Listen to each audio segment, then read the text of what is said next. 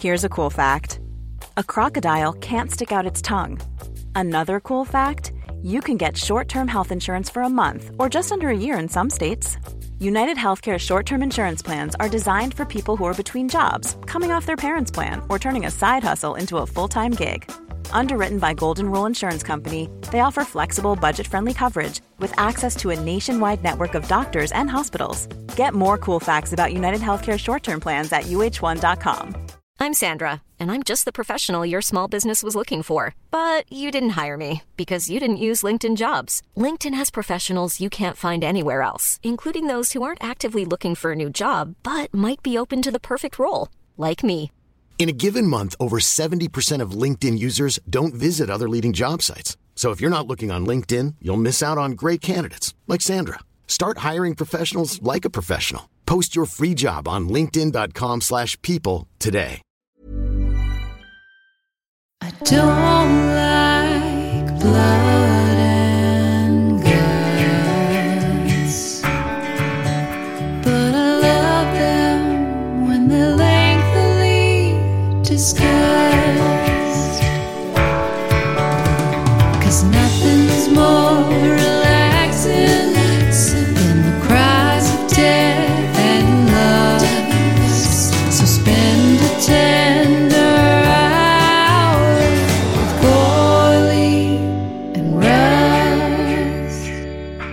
Scan ephemeral. I am linking up with the recorder right now. Paul and I are sitting across from each other, just scannering each other. Yeah, fully scannering. Our jowls are rippling and veins are popping. Oh my gosh, the prosthetic air bladder in my cheek is going up and down. And now you've got that installed at all times, just in case someone brings up scanners, and you can just pop that up. Yeah, it's like a dog wagging its tail. I use it to show people that I'm excited to see them, and particularly just when they discuss scanners with me. Well, he's in full effect, so you must be excited right now. Yeah. Oh, let me just, as long as we're talking about those scanning each other climax prosthetics, when that little bubble like ripples across Michael Ironside's face, holy moly. This is a cliche that people use all the time, but worth the price of admission alone? Is that what's billed in the opening titles as a micro effect? I didn't. The credits must have been micro. I didn't see that. Paul, they were normal size. I don't know how you missed it, but there was like effects credit and then a person who does micro effects. And I'm wondering if that's what that is. And Ironside's veiny sides now. Yeah, more like veiny sides now. Look, that's just a prelude. This is with Gorley and Rust. I'm Matt Gorley. Oh, and I'm Paul Rust. And man, you are joining us in the last episode of our one-off season. I know, and it's been a special season. It really has. It's been a fun one. And as always, when I got here to record in your backyard, you had greeted me not just with a glass of water or a stein of water, but also a cup of the hottest brown. Let me just say to the listeners, Gorley is such a sweetheart. He's always here to give me refreshments and be accommodating. Thank you for hosting so much, especially post-vax. Oh, thank you for coming over. You make the journey. It's the least I can do to make your stay here as hospitable as possible. He does stay the night each time. Yeah. You have a little like a cubby hole up in your ceiling. And I just crawl up there at the end of the night, brood style. And put on my little snowsuit. You're just up in the corner of the ceiling, but you're not a mean brood. You're just up there kind of grinning. Yeah, I'm a giggling brood. The drive over here though, that's its own. In case people didn't know, this is a cozy cast. We keep it cozy. Mm-hmm. The drive here is so pleasant, so cozy. Do you listen to music on the way over, or podcast, or just chilling? Usually, I listen to music, which isn't always the case, Gorley. I wonder why I listen to music on the way here. I think maybe because I know we're going to get jabby. Yeah, we're going to cover podcasting enough here. Yeah, we're going to jab a lot. Yeah. Gab a lot. Jab? Yeah. Yeah, jibber jab. Jibber jab and gabber wab. we do 60% jibber jab, 40% jabber wab. What was I just listening to on the way over here? got to admit it, not going to be cool. Just going to fess up. Blues Travelers, Hook. Oh, yes. Oh, sing it, brother. I meant like you be you, but if you do want to sing it, I'll sing along. Yeah. It's a beautiful song, huh? Also, I just watched a couple nights ago with all the Landis talk from last week. I watched Blues Brothers 2000, which I never watched. How was never that? Seen. It ain't good.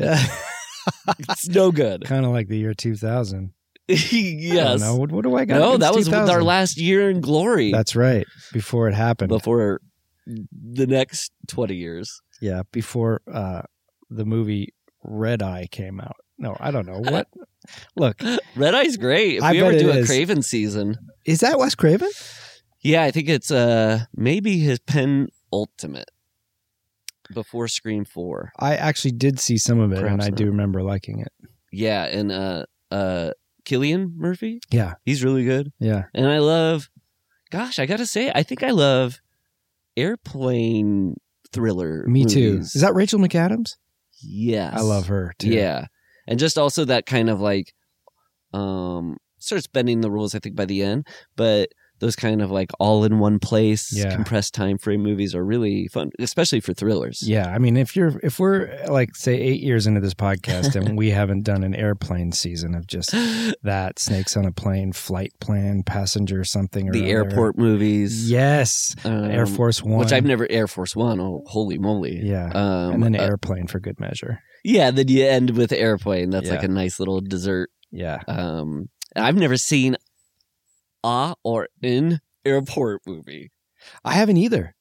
Yeah. Disaster movies, I think really the Poseidon Adventures really only an Earthquake.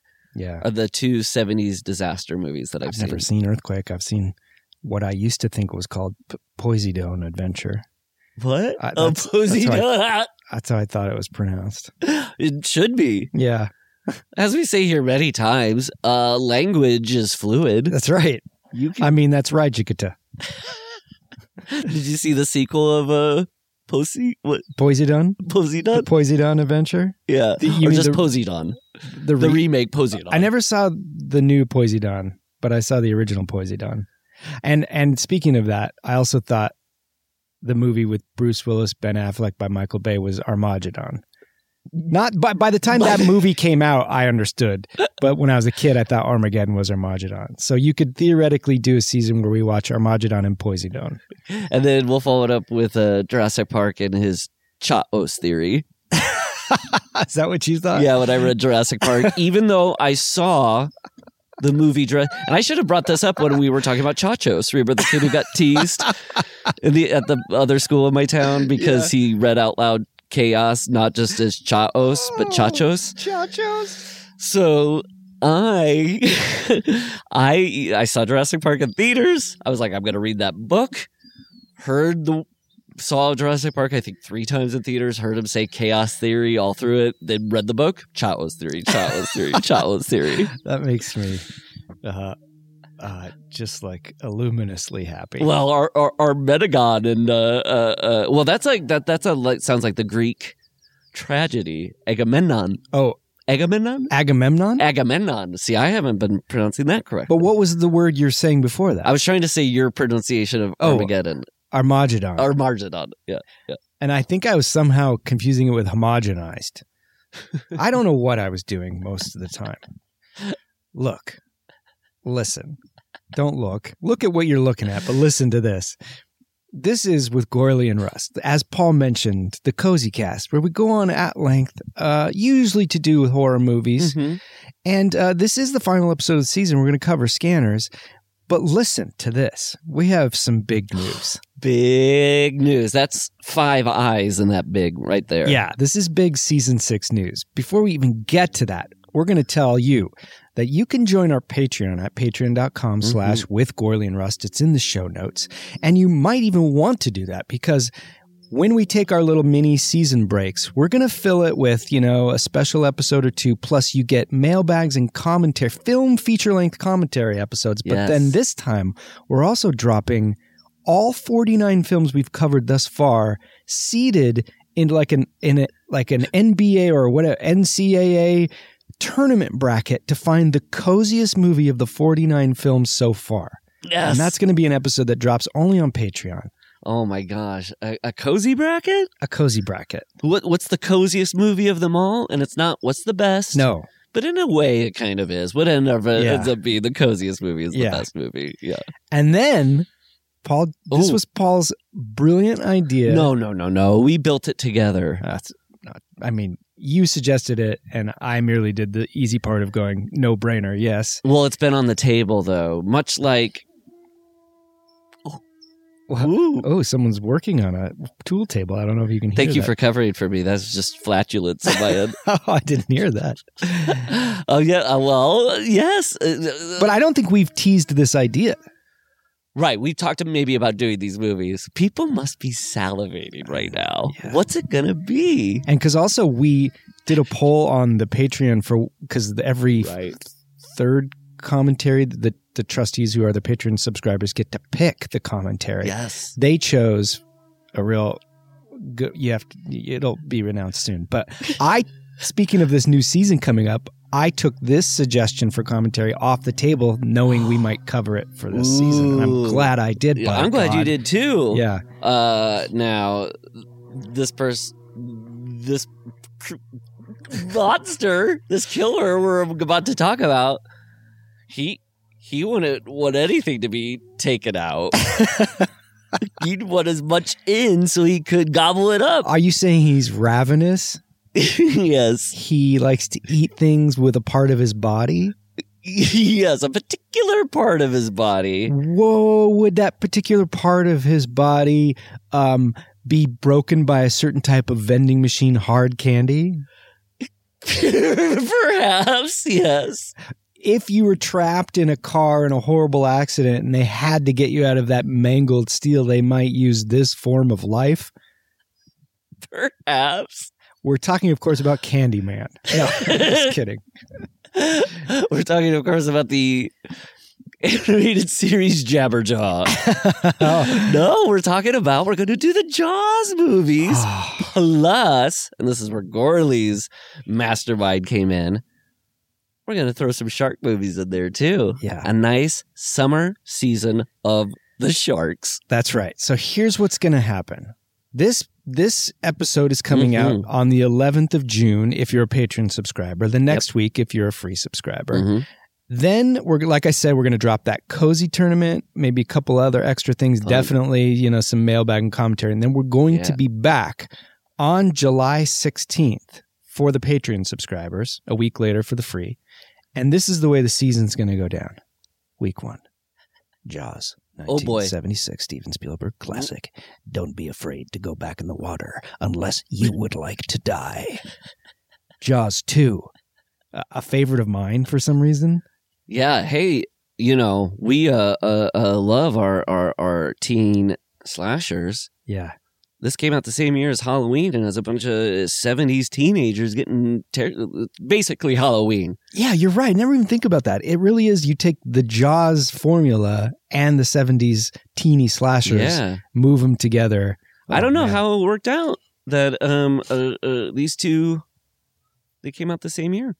Halloween and Jaws 2. Zeitgeist. What was in the water? A chum. The brilliant like so movie ingredient chum. Then Jaws 3 in 3 dimensions. Ooh, now, is there any way that we can, I wonder if there's an edition where you can watch it actual 3D. Oh, good question. Because then one of us can do that. Or we watch each version, the true 3D and the 2D. Yeah. Just so we can have them. I think it's very important. Well, we could just do the auto and do a 1-dimension audio. Yes. Let's just do that. Okay. Then Jaws 4, this time it's personal.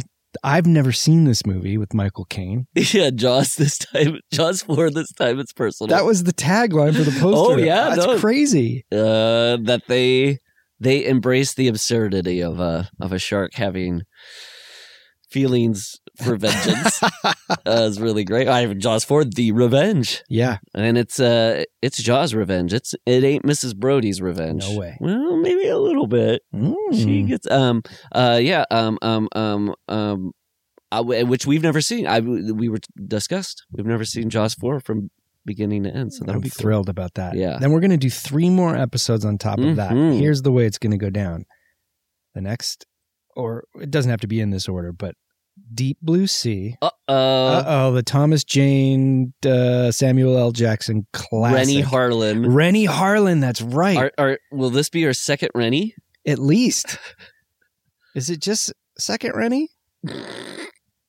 We did Freddy 4. Yeah. And that was our first Rennie. Yeah. The 4th Freddy was our first Rennie. Yeah. You got to admit. And then and then the first Deep is our second Rennie. And I think we covered Cliffhanger and Die Hard 2 at some point. And Cutthroat Island, did you do that? Yes. Okay. But you've never seen Deep Blue Sea. No, I'm very excited. I saw it in the theater. Oh, my Lord. Yeah. So the scene, we won't have to spoil right now, Yeah. but do you remember seeing the scene in the theater? And the theater went crazy. It was like a Friday night at Universal City Walk. It was perfect. Lucky. You are so lucky. I guess I leave a blessed life. And was that summer of 99? That was a glorious summer, glorious year of movies. I guess a Phantom Menace year. Yeah. Did you see it in the same theater? Probably. Yeah? Yeah, I think I did. Were the seats still wet from the pod race? Just soaked in urine of people. I hope he makes the 8th lap! Oh my God. The minute Sebulba's pod race collapsed is when the waft of the collective urine hit. Purdue. Then we're going to do Open Water, which neither of us have seen. Ooh, yeah, and I hear it's quite good. I do too. And I'll admit, I think part of me hasn't watched it because I've been a little bit of a scaredy cat. I think so too. Amanda's been trying to get me to watch it, and I've been a little bit like, it's kind of serious, isn't it? Isn't it so funny? We each have wives who should be doing this podcast. And have to like push us to watch scary movies. We're hosting a horror podcast. I know. And our wives would be like, do you want to watch a horror movie? We're like, no. Imposter syndrome to the max. Yes. Yeah. Reminds me, we need to cover The Imposters, the Stanley Tucci, Oliver Platt film. Is that Rennie Harlin? Yes. And then the final movie, and this is very exciting, is going to be Trustee Chosen. Woo! And what we're going to do is a bit of a tourney bracket for that. So we're going to face 47 meters against the Shallows. Then we're going to face the Meg versus the Reef. That's good. And those two winners in these polls, these listener-selected polls, will head off against each other, and they will choose the 7th film from this series. Yeah. Because there are 7 fins on a shark. That's why we did that. Are there? No. Maybe. I mean, 7 individual fins running up and down the spine of the shark. I'm sure that. Yeah, a saw shark. A saw too. Speaking of saw, again, there's that saw. I don't know if you can hear that as a listener, but there's we thought last week that Tim Allen maybe moved here. It's Jigsaw. You live next door to Jigsaw. No fucking shit. Jigsaw lives next door. Now, is this kind of a chicken or egg thing? Yeah. Well, maybe not. So I think I have my feelings. I think he knows you're doing a horror podcast. Jigsaw, move next door. They're going to be like, what about me? Yeah. Because he is back there going like, God, I remember the time on the set of Saw. Wow. Now, I've never told this story to anybody, but never mind. I'm just talking to myself. I mean, who could I tell it to? I don't know what Jigsaw sounds like. Oh, does he have a modulated voice? I forget. Oh, gosh. I've only seen the one Saw. Oh, we just lost our Saw demo in the audience. Just a bunch of people right now were like, he's only seen one Saw. I've only seen one Saw too. And one Saw 2? One Saw 2. Skip to my Lou. Which Saw did you see? The first Saw I saw. I see Saw 2. I see Saw 1, but never Spiral Book of Saw. I've only seen the book of the movie Spiral, which I read because the books are always better. What? No. Which Saw have you seen? I've seen Saw 1. I've seen Saw 1 as 2. You've seen? I've seen Saw 1 as well. Okay. I see Saw 2. Third base. Were you doing Paradise by the Dashboard Light? No, he's coming along here and too fast. He's out. No, he's not out. He's safe. He's safe. I was doing 2 out of 3 ain't bad. which I lost my virginity to. Did you really? Yeah, isn't that sad? Not to this. I didn't lose my virginity to the song. The song did not take my virginity, but it was playing. The song deflowered you. Isn't that weird?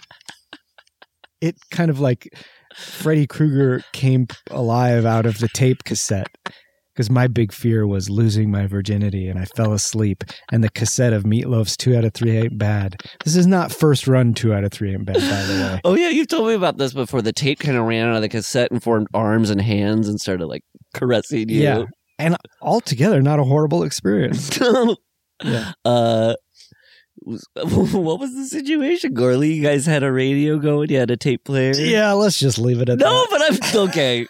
We'll save that for with Gorley and Russ after hours, where you and me talk about with Gorley and Lust. Well, just so you know, I did not have any music played when I lost. Decidedly, because you did yours during church. What now? Why was that on purpose, or were you just in was it during the Quiet Place or something? You couldn't have any noise. I lost my virginity to the Quiet Place too last week, and so we had to be really quiet. No, I just think it worked out that way. It was a conscious choice. Gotcha. But now in retrospect, maybe some music would have been nice. I wish I had been playing Meatloaf. Not because it was bad or it was unfortunate. Yeah. I just mean music always makes things awesome. Yeah. But what a sentiment. 2 out of 3 ain't bad. Like, you were okay, Gorley. Oh, you mean if that was like the commentary? The commentary. Yeah.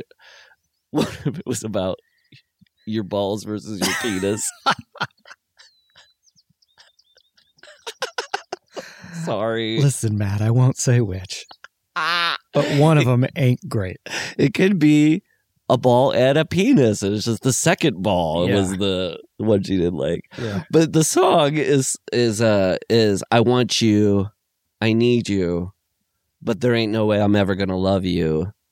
Now don't be sad. 2 out of 3 ain't bad. It's like, I guess that was kind of appropriate now looking back. But I haven't heard that song since, and not for. It's not like I'm afraid to go back to it. It just never crossed my path. I love "Bat Out of Hell." Yeah, I listen to it a lot. And Jim Steinman, who recently passed away, who's like the main songwriter, he writes these songs that are just like the best. If people want to check out Jim Steinman, just like look at what he did, like Total Eclipse of the Heart. Oh, that makes sense. Those are just those big, epic, anthemic songs. Why when you hear Total Eclipse of the Heart, you go, that should be a Meatloaf song? Yeah, absolutely. Yep. Wow. That sounds like a Meatloaf run. Wow. You know what? Fuck you, Scanners. We'll get to you when we feel like it. God, if Meatloaf had done the soundtrack for Scanners, just think of the places it would have gone. Yeah. Speaking of Meatloaf, in the past couple episodes, you and I have talked about how some strange coincidental things have come up on YouTube. And like the algorithm is like, basically my YouTube algorithm is like, we get it, Matt. You like Blondie. But I saw something from something. The comic strip, not the band. Dagwood again. I don't know what this movie was, and you don't even need to send it to me because I'll look it up. I just haven't. But there's a movie with Blondie and Meatloaf, and she's singing Ring of Fire, and then it cuts to him kind of doing some bits, and he's dressed like a cowboy. What? And it's called like... Well, speaking of Cronenberg, she's in Videodrome. What? Yeah. I'm pretty sure she's in Videodrome. Oh my God. So you gotta put that on the next one off. The to watch. Is that a horror movie? Because I realized Scanners isn't entirely a horror movie. But this is why we changed the show to With Gorley and Russ, because we could occasionally put in your Returns of the Jedi, your Mistress Mom, your Scanners'. Yeah. And Scanners, I would say, has scenes of horror. Yeah. But I think it fits. Yeah. So, should we just start talking? It seems top thoughts of Scanners. Seems soon to get into it, but okay. I mean, I've already scanned you, so I know your thoughts. Yeah, that's true. We can talk about them. We should tell the listeners our thoughts because we now both know each other's full thoughts on this movie. We've downloaded and uploaded each other's thoughts. Yeah. Yeah, overall, I really liked it. I wouldn't say it was like a mind-blowing fave, but it's pretty cool. Mind-blowing fave. Oh, gosh. Truer words. And, oh, my gosh. I mean, it's one of the first scenes, so we'll get to it soon. Yeah. I just wanted to stay in that Canadian mall. Oh. Glass and mirrors and red escalators.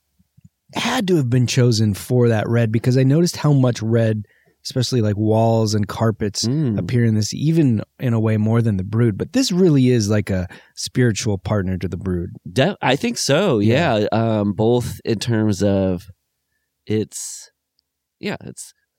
themes, but also just like aesthetically. I mean, half of our Brood episode was just talking about how much we loved the architecture of like wood paneled rooms. Yeah. I think you and I, nature or our parents messed up by not giving birth to us in like 1967 in Canada. So we could have been like 12 to teenagers by the late 70s, early 80s. Yeah. I'll never forgive them for that. I'll never forgive them for that. I leave a voicemail to my parents every morning condemning them. You never moved to Canada and you conceived me too late. Good luck seeing me again. What? How did you feel about Scan Man? Well, the Scannies. I'd never seen it. Excuse me, I got dropped a piece of paper. Let me get that. Okay. If you were true TK, you'd be able to lift that paper up off the floor up into your hand. I know. And I would say the first half hour of this movie, I was like, I'm in love with this movie. Holy moly. That first half hour goes by so fast compared to the rest of the movie, where like I paused it and it was like 32 minutes. I was like, what? Yeah. I thought we were in the first 10 minutes. How'd you do it? Because it's so compact with so many cool ideas and cool things. Anyway, yes. It lost me a bit towards the end to become okay. The whole movie, I think, ended up. I'm glad I watched it. It kind of really dips in the like 2/3 area. It kind of comes back up again at the end. But man, that first half hour is just so goddamn cozy. That you're right. That mall. I can't believe that mall. Gosh, I wonder what mall it was. I mean, obviously, it's probably. I read that it was so we can't go a university food court. Ooh, you heard that? I read. So it wasn't a mall. But now I think so. But maybe it's a mall called like a university. I know. How do I get a master's degree in that place? That makes sense though, because it was a lot of like, it had a cafeteria vibe. Yeah, but wow. One of my fondest. And I love malls. They're going the way of the buffalo now. And pretty much have. Yeah, I love them too. Or they are, they've gone the way. Mm-hmm. But in the late aughties, 08, around there, I was in Vancouver for a few months. And there was a mall across the street and from where I was staying. And I love that mall so much. It had a movie theater in there, but Gorley, I don't know if I've told you this.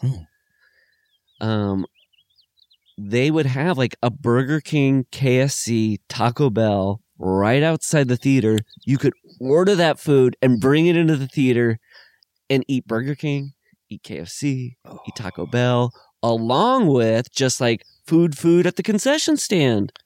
Oh my God. So that's where I saw Crystal Skull, my man. Oh, what were you eating? I was eating KFC. I'm eating chicken and watching Kingdom of the Crystal Skull. It was pretty great. Motherfucker. That's going to be the day where, like, they always say, like, in America, the American dream is that the kids always have it better than the parents. Yes. But not anymore. It's over. Because you're going to tell your daughter one day, like, this happened for me, and she'll be like, we're on the downward trend. Yeah, you're right. This is, but not just for my child, anybody's child. Any subsequent generation will never be able to give their child as good of a day as eating KFC in a Vancouver mall watching Kingdom of the Crystal Skull. Was it your first time seeing Crystal Skull? Yeah, it was the day it came out, and maybe the day after, because I think I had to work the day I saw it, and I loved it, man. Nobody told me I couldn't. It wasn't until I heard people talk about it that I realized it was bad. I don't hate it either, and it's actually growing on me a little bit. What parts have grown on you? Well, specifically the first half or first third, I really like. Yeah. I like the whole nuke the fridge thing. I don't have Me any too. problem with that. I think it's funny, and it's kind of a good way. Like, it's already a little ridiculous. We're doing indie movies at this point anyway, so why not have some fun? Yeah. David Ehrlich wrote, I forget what, if you just Google his name in Kingdom of the Crystal Skull, he wrote this wonderful review of the movie that really kind of digs into some things that I never picked up on that are really good. Yeah. And I just remember liking the review, but I can't tell you what they are. No, that's great. I want to read that because I love those kinds of assessments. Yeah. Yeah, I think the only thing that I would have had negative after first watching Kingdom of the Crystal Skull, which I know we're discussing today, would have been I remember thinking like the CGI jungle by the end was too much. Yeah. And I could have walked away out of the movie saying that. Yeah. But everything else I would have been like high on. I would have just been like, hey, I got to see an Indiana Jones movie. Yeah. At the same, I would have never, I don't think if somebody asked me if it was better than the other three, I would have said that. No. But, and then I'd say in subsequent viewings, the only thing that pops out to me, the Ray Winstone, how many times he flips and flops and between why? like friend and traitor. Yeah, it seems real sloppy. Yeah. Yeah, I hate that part. Yes. I actively dislike that part. So if that stuff wasn't, he like is a traitor from like scene one and then keeps flip flopping. It's just it's no good. It feels only used as a plot contrivance, not to make any sense of character or anything. But I had no problem with the alien thing. I don't know that I love the execution at the end, but judging that these things were based off serials and that by the time you've moved into this era, all the B movies had turned into saucer men from Mars things. I had no problem with that. Maybe it just could have been done a little differently. Yeah. And I love, I agree. And I also love, wondrous Spielberg. It's my favorite kind of Spielberg, and that gets in the wondrous territory. So I'm all fine with it. Yeah. So okay, Scanners. well, we'll see you next week. That's our review of Scanners. What if we ended as quickly as most of these movies and these one-offs? I know. Just like, it's funny. I've been so conditioned by these movies, these one-offs all ending so abruptly, that there's like 15 minutes left of this movie and it cuts to black after like a big, or no, like 5 minutes left of the movie. Sorry. There's a big kind of like explosion. The guy's eyes turn white and it goes to black. And I was like, that's it. That's the me ending. too. And I was like, we're not getting an answer. Yeah. And then there was a little bit more. And I do like the very, very end of this movie. That was creepy to me. It creeped me out. Yeah, we'll talk about that because I did understand what was going on, but I doubted myself. Oh, yeah. I don't know. I don't think I understood what was happening. Okay. It's just, we'll talk about it. Okay. So you said you hadn't seen this. I saw this once back in college, so most of this was a surprise to me. I remember the big, the big scene. I didn't know that came so quickly, and then I also learned that was originally. Quit talking about the time you lost your virginity, my friend. 2 out of 3, my friend. I'm sorry. Yes, when I first saw it, I remember thinking like, head explosion right in the first 20 minutes? What's going on here? But did you know that was originally, that's how the movie opened? And that Cronenberg switched it a little farther back because he realized people come into movies too late and he didn't want them to miss the big mind blow. So it was supposed to start with that kind of little conference and not which the is chase. kind of like how The Brood starts too, like just these kind You're of right. cult sort of clinics. Yeah, it's interesting. And this was the first movie after The Brood, and I think. And the production detail I know about this movie was that it was like they were on a compressed time frame because they were trying to get tax credits. So David Cronenberg isn't entirely in love. He feels like it didn't do the movie a service by he was like writing it while he was shooting it. And there are times where the Brood stuff feels like it also could just be his mind hasn't fully left the sort of like, I mean, it's also, I guess, in his entire body of work, but it is like the beginning of the Brood, because it's, like you said, a group of people watching two people who have their bodies like bring something out of their body in the first scene. Yeah. But I guess it's not as explosive at the beginning of the Brood, so he wasn't worried about people missing that part. I guess not, but it's funny because I want to imagine that like the Brood and Scanners are in the same universe, and like, is Ephemeral the reason why Psychoplasmics is happening in the first place, or something like that? Oh gosh, I didn't even think about the birth element of like, this is like, it's coming from mothers who have taken a chemical, and then Brood is it's coming from a mother who, without an explanation of why she can do it. Yeah. So maybe it is. Maybe Ephemeral. They just don't mention that Dr. Raglan is injecting Ephemeral into his patients at Psychoplasmics. Well, and they both what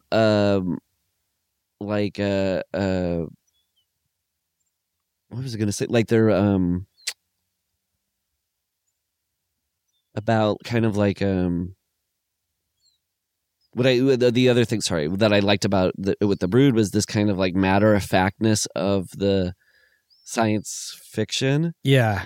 That it's like treated as if like, well, you have a supermarket and you have school and then you have Psychoplasmics and and Centec or whatever it is. Yeah. I mean, they're sort of like unusual within the movie, but not too much. It's not like the weird, it's more treated like a matter of fact. Yeah. And then also it's sort of like repercussions throughout the world doesn't ever seem to go out the 20-mile zone. I know, that of people Canada. live in. Yeah. And poor Neck Giblets guy, he found his way into both cults. Yes, he did.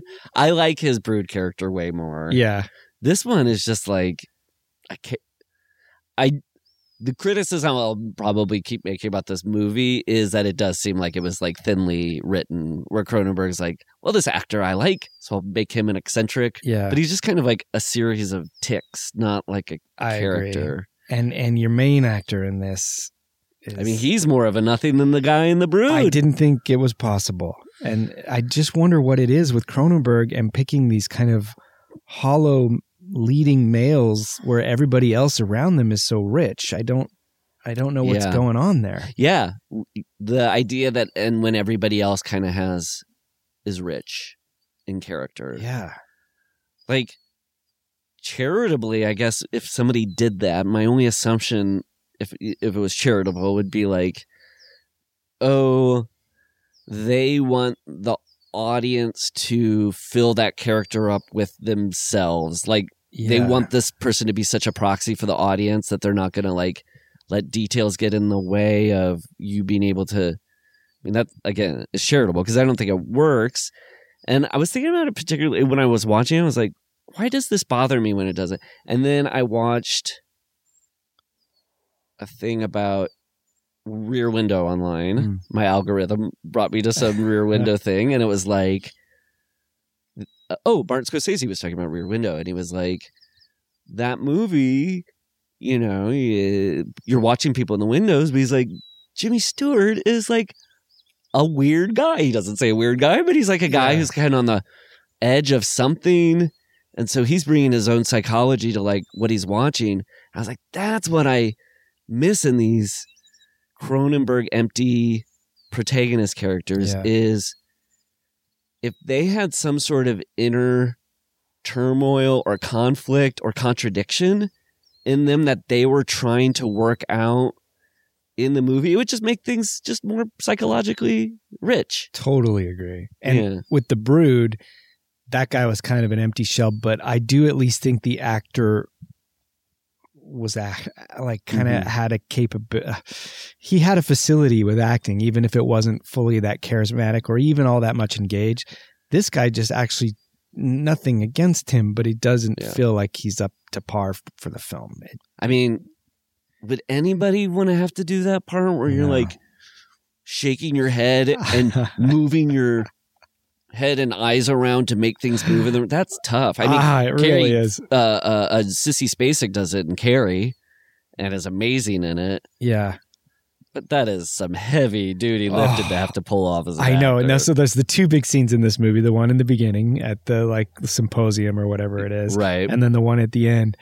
But I will say that's when I found that actor to be the most engaged in the thing. And then Michael Ironside's version of that is just incredible. This is the first time I've seen Michael Ironside actually act. He's often playing just a kind of stock bad guy. And so you're just not thinking about his acting. Yeah, what's your main Ironside I in guess your it'd be mind? Total Recall. Oh, yes. Yeah, mine what too. about, yeah. Yeah. And then, so even in this movie, he's got a lot of that going on. But then in the little video sequence when he's 22 and he's kind of first going crazy, I was pretty impressed by him. I've never seen him go for it like that. Yeah, I like that too. I liked his little interrogation. Yeah, when he has that third eye. Yeah. And that helped too because it was truly offsetting because his eyes weren't lining up with that at times, and it really helped. Yeah, it's so funny. I was thinking when Michael Ironside playing, was it Daryl Remick or something? Yeah, Daryl Rennick, I think. Rennick, yeah. That he, or Revick? What is it? I think Rennick. it's Rennick. Rennick. Yeah. When he's he's just being such a bastard in scenes. And I was like, just because of who Michael Ironside, the mug that he was born with, he will never get to play the teacher who comes in and teaches kids a group of wayward youths to become good citizens through painting. He just will never get to have that role. Because I'd never seen this, I thought, I know this is one of his early movies. Oh, he's on all the pictures, the poster. He must be the good guy. Yeah. So I didn't realize McGowan essentially was, and then this other guy. Yeah, there's probably a reason why they did with that guy on the poster. I just know. his blank, blue-eyed stare of be I'm going to scan you. But I've noticed with Ironside lately, and it must be a product of every filmmaker that grew up out of the 80s and knew Ironside as this kind of classic B-movie villain, has now reinvented him in Nobody with Bob Odenkirk. He's kind of a gentle patriarch. Oh. He's a good military commander in X-Men First Class. And I think lately he's had this resurgence where he's kind of come back as a fond so memory. He could maybe play the teacher who gets a group of youths. We'll see about the teacher thing. I'm not sure about that, but maybe. That's funny. He was in X-Men First Class. Is that the one, the 60s? That one? Yeah, he's the destroyer commander, the naval commander, just at the end. Yeah. Yeah. What a last name, though, too. I know. Who? Ironsides. God. And to be the villain and to have those eyebrows and that face. Yeah. I just realized he probably wouldn't like my last name. Oh, no. Ironside, him and I are like Jack Black and Jack White. Yeah, even though diametrically opposed. Didn't they get together and make an album called Gray Matter or something? Why aren't me and Ironside getting together and making an album? I know. Who is what is anti-Gorley? Gorley. So, I guess what's the opposite of gore? Just cleanly. Who's Mr. Clean? Me and Mr. Clean. And let me tell you, his reps have been reaching out, and I just haven't known what to say. You don't want to do an album with him? I'm a Mr. Bubbles guy. Right. I'm just Mr. Just my cleaning products have to be a Mr. Yes. Except my syrup can be an ant. Although they don't make that anymore. They don't? They don't make Aunt Jemima, and with good reason. That's good. Yeah. But they do make Mr. Clean and Mr. Is it Mr. Bubbles? Mr. Bubbles, yeah. I just bought some Mr. Bubbles last week. You did? Yeah. I love the smell of Mr. Bubbles. And I love his attitude. There on the front. Yeah. He's down for some fun. Yeah. I love the advertisement in the Life. Oh, the ephemeral? Yeah. Yeah. Man, sometimes, particularly with the doctored photos in movies, those can look really, really bad. Yeah. That looked like the real deal. I would love A framed ephemeral ad. I know. Wouldn't that be cool? I even had to look up ephemeral to see if it was a real drug. Is it? Because when I typed it in, it like auto-filled it for me. Yeah, because I think it's been enough albums and references have been made to it that it's in the zeitgeist now. That might be one of the best fake sounding medicine chemical things in a movie. It's really good. Yeah. I mean, it's no unobtainium. Which I believe is real. Isn't that crazy? Oh, you're talking about the Avatar mineral or whatever? Yeah. Yeah, I think that's actually real. So Cameron was just pulling from the headlines? Let me fact check that.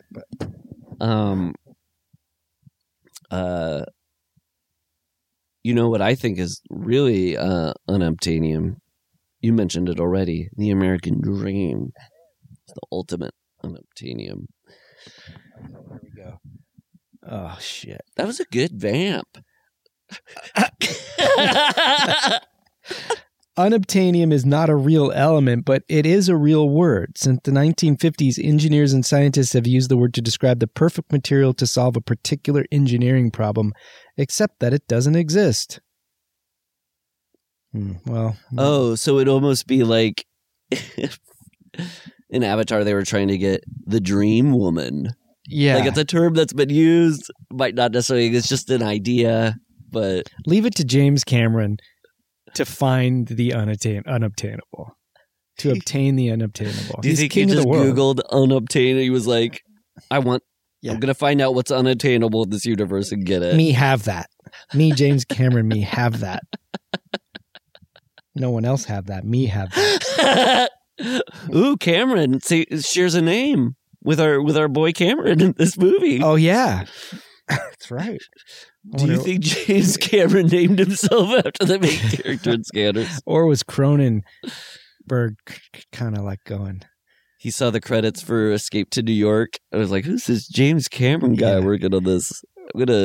Yeah, he's watching all these Roger Corman films going, there's something about these movies I want to take down. I don't know. I bet it's that Cameron Well, I guy. think I think Scanners was originally written, Cronenberg was trying to get into the Corman camp. Because it was written like 10 years before, because it was something about like CIA spies with scanner abilities, and it got, I forget what the actual... Yeah, and using this idea, it feels kind of like a Roger Corman-y idea, an idea about like a special team of TK telekinesis spies. Yeah. Also, did you get some, we know David Cronenberg must have grown up in the age of Bond, came of age in the age of Bond. Do you think this had some Bond? I mean, maybe just any espionage in general is going to but just like the scene of like, here's the plan. We're going to have you go and infiltrate their system. Yeah, the briefing. Yeah. That's pretty good. I mean, that's any espionage or mission movie in general. But. Yeah. Also that this movie just kind of has a nemesis too. And he's foreshadowing Spectre, where they're brothers. Yes. Do you think if Scanners never existed, we would have never had No. Yeah. I mean, no way. If there was a Scanners remake, would you want the Daryl part to be played by Christoph Waltz and the Cameron part to be our boy Daniel Craig? In a word, yes. Yeah, that'd be pretty good. And then Patrick McGowan would be Ralph Fiennes. And Jennifer O'Neill would be maybe Ava Green. Yeah. Now I think we discussed this in a previous episode. They had the rights to make a Scanners remake, and then the director reached out to David Cronenberg and said, "Do you mind?" And he didn't get his blessing. Yeah, and it was was it David Goyer or who was it? It was someone. I think it might have been Weird Al, because he has to ask for permission to use stuff. Too bad it wasn't who was it? Who Kanye West, is he the one that samples everybody? Without permission, or does he use permission? Well, Kanye West does this thing where he'll bring somebody into a studio. I love Kanye West, by the way, so I say this with love. I think it's a cool way to work. He'll bring in just geniuses and here's a guitar, and they'll just start playing a riff. He's like, I love that riff, I'm going to use it, and then just plunks it out and then finds a cool way to. Okay. To my understanding, that's how it works. But maybe, are you saying? Because didn't he do Diamonds Are Forever? Oh, yeah. I wonder if he got permission for that. I mean, you probably have to legally. Oh, I know you have to, because he had to re-record the Lauryn Hill he wanted to use a sample of her song. She didn't give it, so he had to re-record the song to get the sample. Oh, so he's not asking permission. So he should remake Scanners. Yes. Okay. Kanye West's Scanners. Right. And yeah. When you say things, does it just happen? Uh-huh. If you just say words, it starts happening, right? Uh-huh. Yeah. Yeah. So that's cool. Okay. I mentioned her name, Jennifer O'Neill, yes, the actress in this. She's had a wild life, my friend. Did you read her IMDb bio? Yes. I'm not going to read everything, but I do think some of it needs to be recounted. Yes. Because it is the Stranger than Scanners. There's a new expression. Instead of stranger than fiction, it's stranger than Scanners. Because it's not just how, let's say, it's charitable to say eventful her life has been, but this bio itself, as written, is one of the craziest fucking things. It's crazy. So, I will say mild trigger warning. I'm not going to read everything because she has had a tough life, so you can check out the full bio on itself. But there are so many zigs and zags in this that I'm just going to hold on. Let me just. Oh yeah, when I was saying she had a wild life, I wasn't trying to be glib about the tragedies. No. I just meant in summation, it's been a varied life. But I couldn't believe some of the turns. So okay, they're just highlights. Yes. Jennifer O'Neill was born in Rio de Janeiro, Brazil on February 20th, 1948. Her father, Oscar, who died in 2009 at age 91, was of Irish-Spanish descent, and her mother, Irene, was English. Whereas Elvis Presley was riding high on the fame of his hit record Blue Suede Shoes in 1956. In 1957, when Jennifer was 9 years old, schoolmates humiliated her over a pair of pink suede shoes. Things got worse when her This is her bio. Things got worse when her parents refused to buy her a horse. Parentheses, she's always loved horses, and got her a cat instead. This is her IMDb bio, and that is only the beginning. Okay, it gets dark. She tried something that's sad, and her parents only called it an attempt for attention. She woke up from a 2-week coma to find that the incident had shocked her body. Oh God, I can't. She broke her back at age 15 and her neck in 3 places when a horse she was riding fell on her. And the attempt she took on her life was because of the horse. Oh, I didn't realize that. I think I don't want to put out false claims here, but I think it was she was going to they were going to move into the city and she was going to have to give up the horse, and she was sad about giving up the horse. So there's like this tragic element then that the horse would break her back and neck years later. Oh God. Yeah. Okay. Hold on. Let's see. She was a cover girl, and this is nice that she started at age 25, but then had a 30-year run as the cover girl for the Cover Girl campaign. Oh, it's a great career. Yeah. O'Neill's had her ups and downs, successes and failures, marriages and divorces, and tragedies. She married her first husband at age 17 in 1965 and had a daughter, Amy Rossiter. During her first marriage, she checked herself into a mental hospital for treatment for mental stress and underwent electroshock therapy. O'Neill got her first divorce in 71 and had an abortion before she married her second husband in 72. Oh, I didn't know about it. This time to former advertising executive and novelist But I just don't understand why this stuff is in her IMDb bio exactly. Yeah, and so oddly written. And not much about her acting career. But then that marriage ended in divorce. It was only at age 24 with her second husband that she began to experience orgasms. Why is this in her IMDb? Maybe she wrote it. Maybe she wanted to set the record straight. O'Neill married her third husband in 75, her producer in choreography. He was also... How many people were marrying their third spouse in 1975? A lot. He was also the original choreographer for the Chippendale Dancers. She divorced him in 76. He was found shot to death with a large caliber handgun in 87. Oh. O'Neill married husband because the number... stock market dropped? I don't know. O'Neill married husband number 4 in 1978, Jeff Barry, a British drummer, singer, and songwriter, leader of the Pack, I'm a Believer, Sugar Sugar, but divorced him in 1979. Whoa. How can you divorce the songwriter of Sugar Sugar? O'Neill then married her manager, John Lederer, husband number 5 in 1979, and he gave her a son. Gave her a son. However, he also went through all her money. Oh, fair trade. This poor woman. O'Neill knew at the time of the marriage that he was a convicted felon, but married him anyway. Convicted felon for what? Let's see. Ooh. Lederer was subsequent. Oh God, it gets dark. This is just too sad. She amassed money again and had a son, Cooper, with husband number 6, Richard A. Allen, her limo driver with whom she went on a blind date and married in 1984. Allen was unfaithful to her with prostitutes, and she divorced him in 1987 but remarried him in 1993. Allen later divorced her. When prostitution was outlawed in 1993. Keep in mind, this is still an Internet Movie Database bio. At age 44, O'Neill, and I'm not making any fun of the tragedies that have befallen this her. is just I don't understand this bio. At age 44, O'Neill married husband number 7, Neil L. Bonin, in December of 1992. I guess a lot of times you do have to kneel in order for that to happen.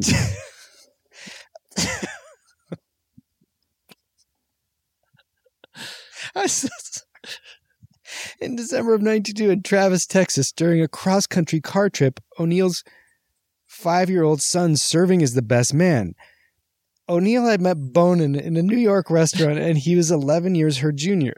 O'Neill had the marriage... Bonin was her junior?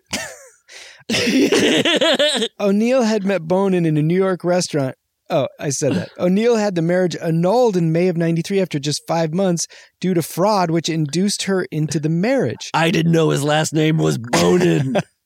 She then married Mervyn Sidney Loke, a music producer, her 8th husband, 9th marriage, in 1996, and she's still married to him. Hey, he has to feel good. She has to feel good about that.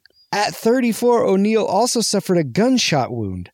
Police officers in Bedford, New York, who interviewed the actress in the mansion of her 25-room, 30-acre French-style estate, report that on October 23, 1982, O'Neill said that she had shot herself accidentally in the navel with her then husband John Lederer's .38 caliber revolver in the bedroom while she was trying to determine if it was loaded. O'Neill reports that at age 38 and 86, she also became a born-again Christian. Yep. She moved to Tennessee and was arrested for driving while intoxicated in 99. She wrote an autobiography called Surviving Myself. Oh, the driving while intoxicated reminded me of a detail about her life. Yeah. Did you hear about the black hole? There's more? This is not covered in the IMDb biography. This was in the Wikipedia. Okay. I'll just add it because it's part of the... Yeah, I'm done with the stuff in the bio, so go for it. Oh, okay. Yeah. In the black hole, she was going to have to get her... She got the part, but she was going to have to cut her hair. Wait, because she's... Is she in the black hole? Or she's no, not? She's not. She went and got her hair cut, but according to the internet, she drank a lot because she was nervous or whatever about getting her hair cut. And then she drove home and got into an accident. Oh, man. Driving back from that, she lost the part and they recast it. Oh, I just feel for this woman so much. I don't understand that bio. It does feel like fan written or someone who just had to do a book report on her memoir or something, put that in there. Yeah. But when she appears in this movie, I remember going, who's that? Because I don't think I've seen a movie she's been in before. She's really bewitching because she's obviously gorgeous, but she kind of has this graying hair. Mm-hmm. I find her magnetic. Yeah, and she seems smart and sophisticated. Yeah. And especially up against the main actor. Goober. Dr. Goober. Yeah, she's Hans Goober. She's in Summer of 42, which I've never seen. I haven't either. Yeah, so that would be... can I take a summer of number one? Me too. Well, what's a scanners? Peers? What's a bathroom break for scanners? Flushers? It's terrible. Scanner. Scanner.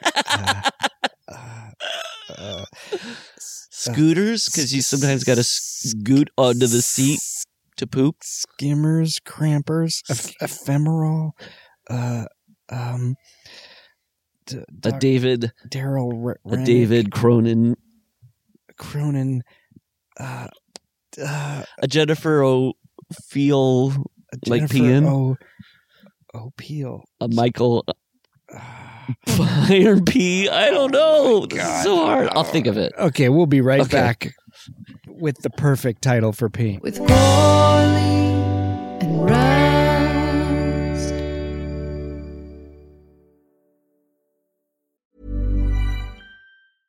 Cool fact, a crocodile can't stick out its tongue. Also, you can get health insurance for a month or just under a year in some states. United Healthcare short-term insurance plans, underwritten by Golden Rule Insurance Company, offer flexible, budget-friendly coverage for you. Learn more at uh1.com. Hiring for your small business? If you're not looking for professionals on LinkedIn, you're looking in the wrong place. That's like looking for your car keys in a fish tank.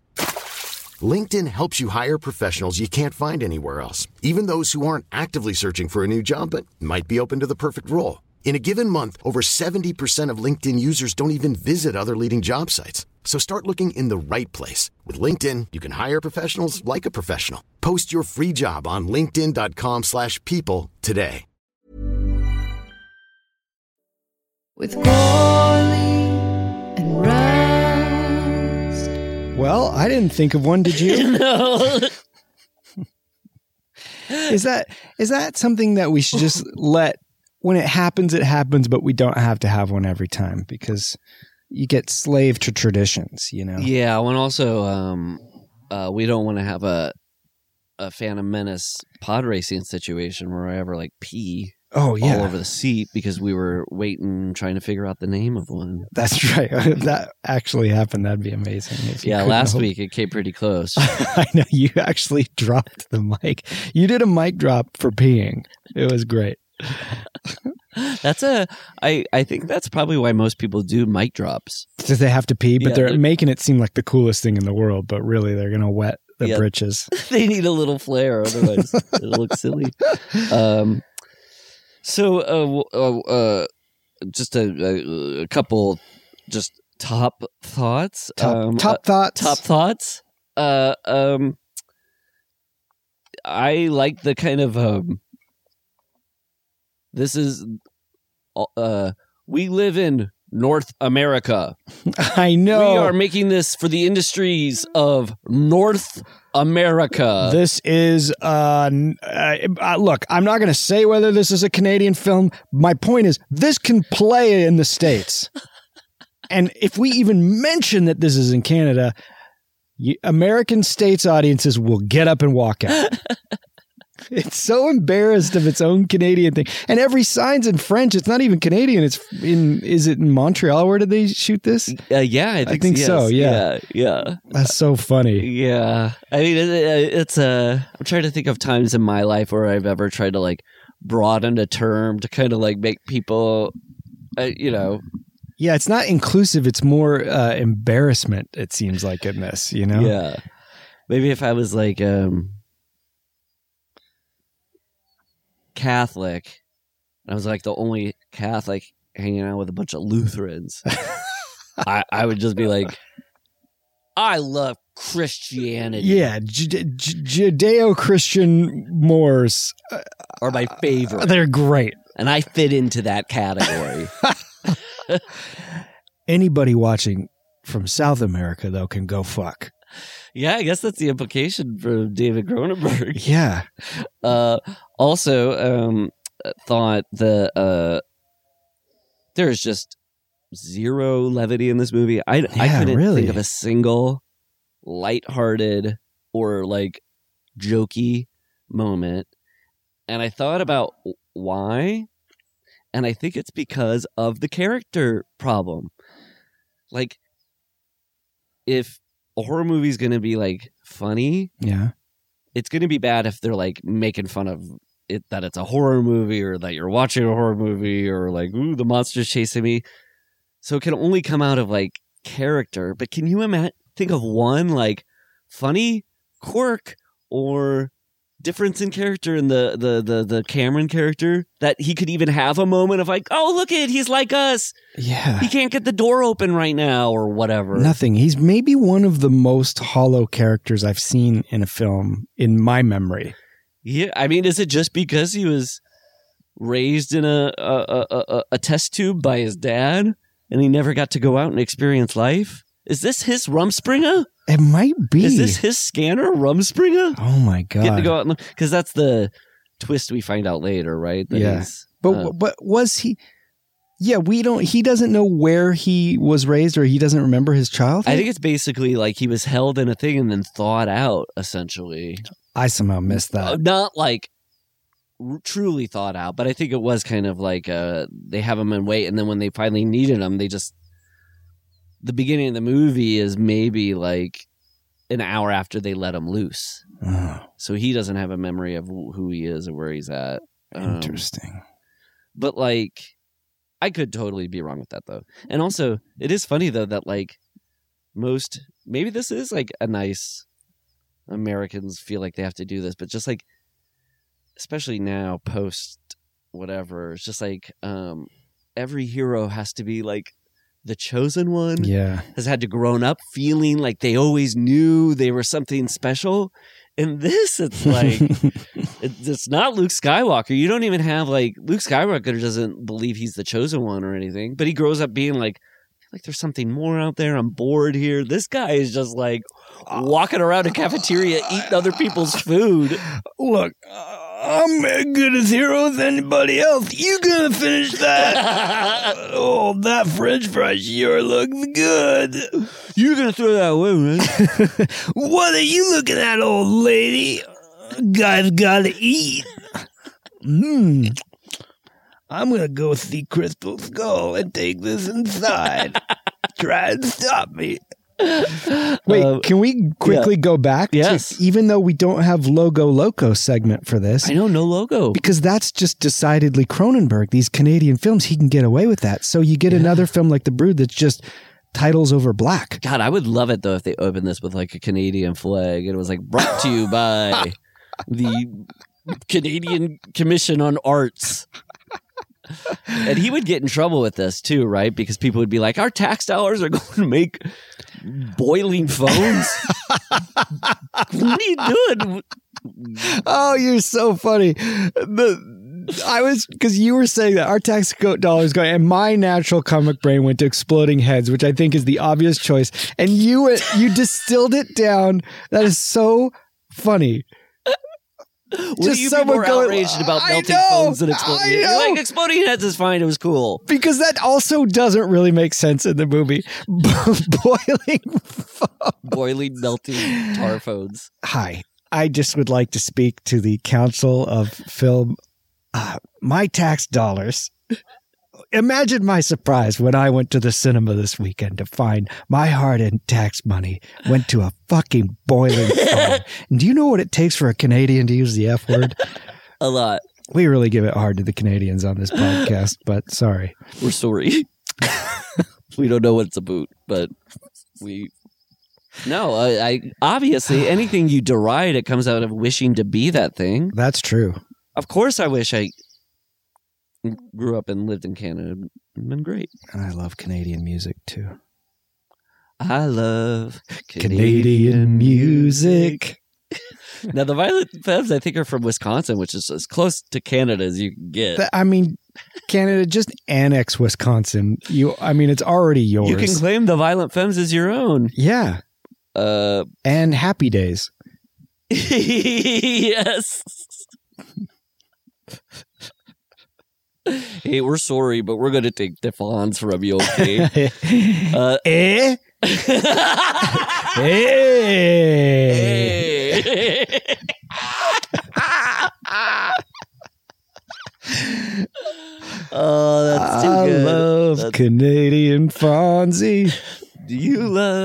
Canadian Fonzie. Hey. The other, truly from a love of Canada that this comes from, when they go later into that factory, I was getting total Strange Brew vibes, man. Oh, yeah. When they go into the factory and they're in the big canister of beer. Yeah. And Doug has to drink it all, and he gets really big and fat because he drinks all the beer. Oh, yeah.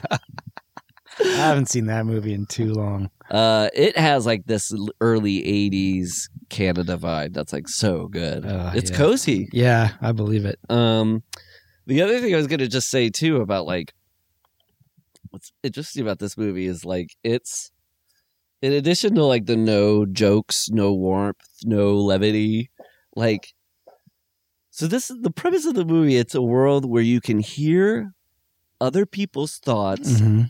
And I think probably also experience their feelings and know their feelings. So it's so funny that like David Cronenberg avoids any of the opportunities for like insight into people, into humans, and then automatically is like, spy dudes blow up heads. There is no sex in this movie. And I don't mean like I'm not looking for nudity or like lustful. Right. There's just there's no humanity in this movie, really. There's just not. Yeah, even if you could get into somebody's thoughts and know about their like erotic internal, how they operate. It's just like so funny to me that you have the opportunity to know somebody's thoughts. Especially. And in the first scene is I'd blow up his head. It is like Cronenberg doing his. I don't have time, so I'm just going to do 12-year-old boy mode. But like and I agree with that. I think it is like, hey, you're making a horror movie. You're making a thriller movie here. I don't blame him. I don't expect 30 scenes about like. Now I know truly how my wife feels. How does that make me feel? Either, but and I'm not saying like every movie like this has to have a romance story, but you would think that you'd want a connection between. What's his name? Cameron, and what's her name? Jennifer O'Neill. That like, wouldn't they have one scene where they're at least kind of like connecting emotionally in some way? And link up? What would it mean to be able to link up in with a positive way? Yeah, yeah, but instead, also like, would you be tempted to like link up and be like, is my dick weird? Does she think my dick is weird? I'm just or like link up for a moment to find that out. Or what's working for, she seems to like this. Right. I like this. But instead of that escalation, he escalates it to, humans can read the minds of computers as well. That threw me. Turns out we might not have liked this movie as much as we thought. Yeah, when he like, he like freaks out their modem basically through the phone. And that's when the boiling phone happens. Yes. The melting boiling phone. That's when it all comes together. That blew me. And then the telephone booth blows up. It's not combustible. I mean, it has some like 1995 hackers logic to it. Or the net. Or like Airplane or Naked Gun. Like that's Naked Gun level where the milk tanker blows up. Oh my gosh. I mean, I was wrong. There is a moment of comedy, maybe not intentional, but when that gas station blows up and you hear the guy give the most classic line reading of "oh shit" from the early 80s that you could possibly, it's like, "oh shit." I laughed out loud. Oh shit could be said in the 80s. When the telephone blew up, I was like, I think, wow. I think that's all scientifically sound, grounded. I guess it depends who's on the other line. Right. If what's on the other line is combustible, it can happen. Yeah, if fires on the other end of gasoline, if fire and gasoline are talking to each other on a telephone, look out. If vinegar and baking soda are talking to each other on the phone and you put a Mentos in, I don't know how that works. Yeah, I saw a Diet Coke on a payphone and foam was everywhere. I was like, you must be talking to some Mentos. Collect call for Mentos. Will you accept the charges? Well, I'm Diet Coke. I don't know if that's the guy. He's waiting. Okay, I'll do it. Hello. Oh, boy. Who's going to pay for this? But yeah, you're right. No Logo Loco. But did you like the, I like that green color computer font. Yeah. Although. Pre-Matrix. But wasn't it the end credits that were in computer? Yeah, you're front right. Credits. I guess just, the first credits were just green. Yeah. Dick Smith. So crazy. We were talking about Dick Smith last week. I know. And he did the makeup effects. Them and who were the special trolley train? Doing the micro effects? Yeah, I forget who did the micro effects and what those are exactly. But Terminator, the first Terminator has a couple like opening credits to the special effects team. Like there must have been some poll in the early 80s where you're like, you'll get me, but you're going to have to put our name in the opening credits. What was the film we watched recently where they had certain effects by or like right, because we were like, why was they trying to distance themselves? Certain, not going to say who. Some of the lesser effective effects were done by my nephew Randall. And as far as the other credits, Howard Shore is back. I like. It's not like I would put the soundtrack on just to listen to it while I'm cleaning my house or anything, but I do like the kind of like weird, staticky, feedbacky sounds that are used in this, especially for the scanning sounds. Yeah, it was pretty good. Let's talk McGoohan. Yeah. I mean, there's just no one like him, for better or for worse. So this is Dr. Ruth. Dr. Ruth, that's the other thing. Wasn't she not around at this time? She should have been, yes. He was like, well, it's either that or Dr. Jocelyn Brothers. And is that her name? Jocelyn Brothers? Dr. Jocelyn. Joyce Brothers. Dr. Joyce Brothers, yeah. And Dr. Ruth, so crazy. This morning I heard something about her. Yeah, she's still around. Live and kicking. Yeah. Yeah. What's your take on I don't know because, I may have mentioned that I rewatched The Prisoner or actually finally made it through that whole series. Yes. And been listening to that great podcast, A Degree Absolute. And I did an episode of that podcast that hasn't come out yet where we talked about the movie Ice Station Zebra. And I'd never seen that movie, and McGoohan's in that. Oh. He just speaks like no other human on earth. And it'll be very subtle down here. And then suddenly it'll go up here. It's really something. This movie is the most subdued I've ever seen him. Yeah, I felt like he was pretty, sub Jeff Bridges for sure. Yeah. And I'd forgotten he was in this till his credit popped up. And how long is Jeff Bridges for sure? Is he dead? Yeah, he I forget when he died, but God, I don't know what I would know him from. Braveheart? Never seen Braveheart. Whoa. I know. And you've never seen The Prisoner? Oh, so this is funny. This is your first taste of McGoohan. You haven't seen taste of Magoo. Like he's amazing in Braveheart. He's really going for it, but he just has these line readings. Like he's this old dying Edward II king, and the trouble with Scotland. Damn, is it full of Scots?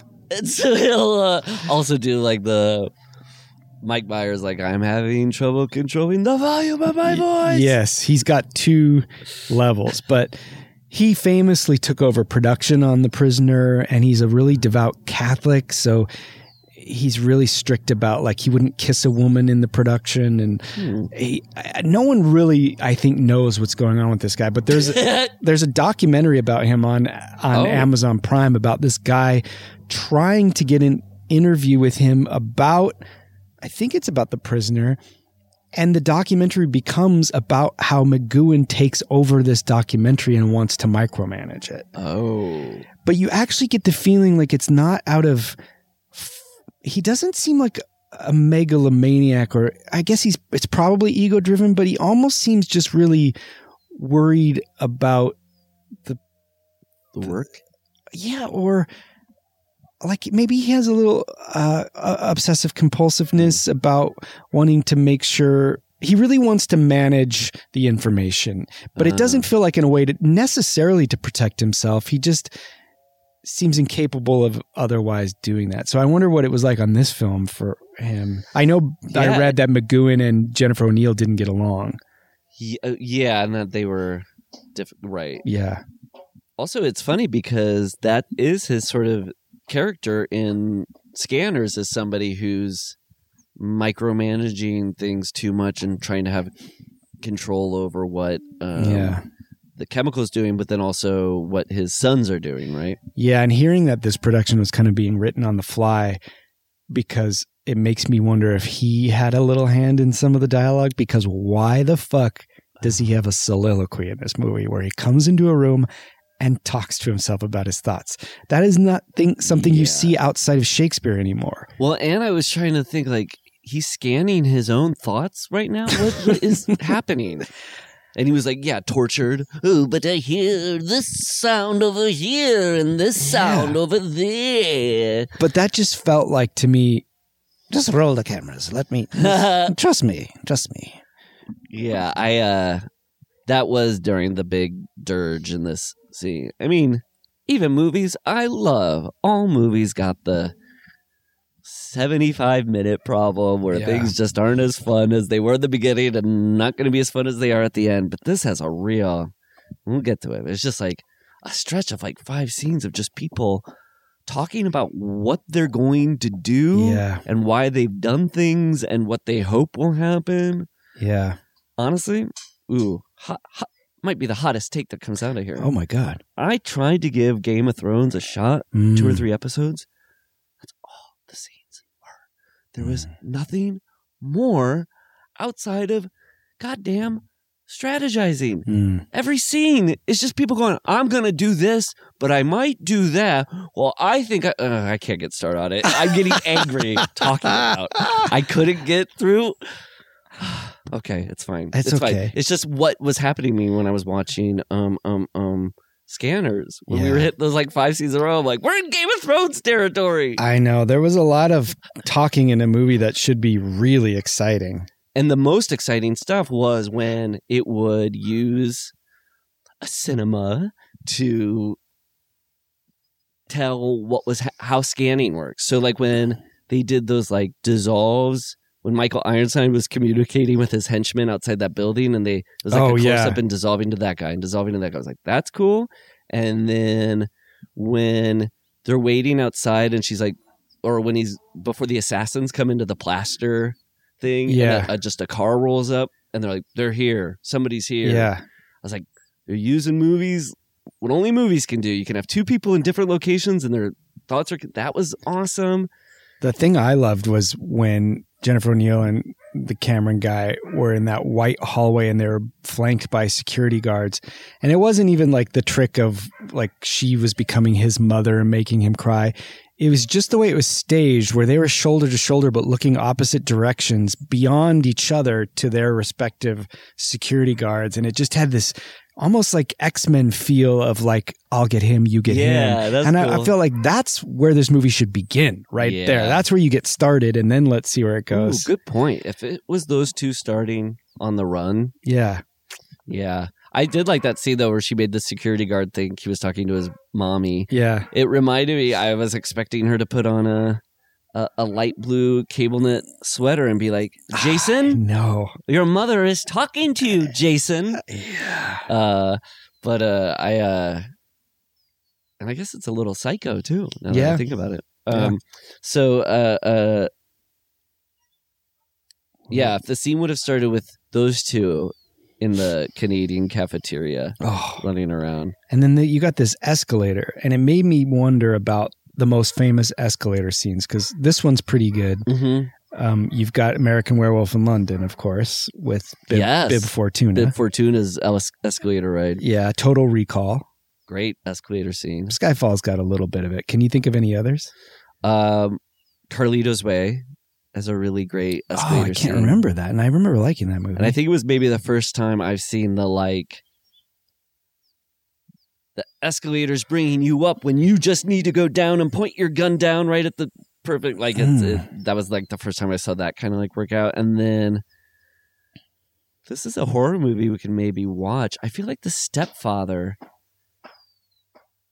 They just it have might one not in be their this house. scene, but there's some crazy scene where like somebody gets like eaten up by an escalator, because in Scanners at the very end when he kind of like rolls up, I remember thinking, "Be careful! You don't want that thing to happen in that horror movie." Any other escalator? That's all I can think of. Weird Science, does it maybe end with like the girls come down on an escalator? It might be. Or Superbad also, I think, has a good escalator ending. But I love escalators. I do too. Yeah. Yeah. I got a shoelace stuck in one once. Did you really? Yeah.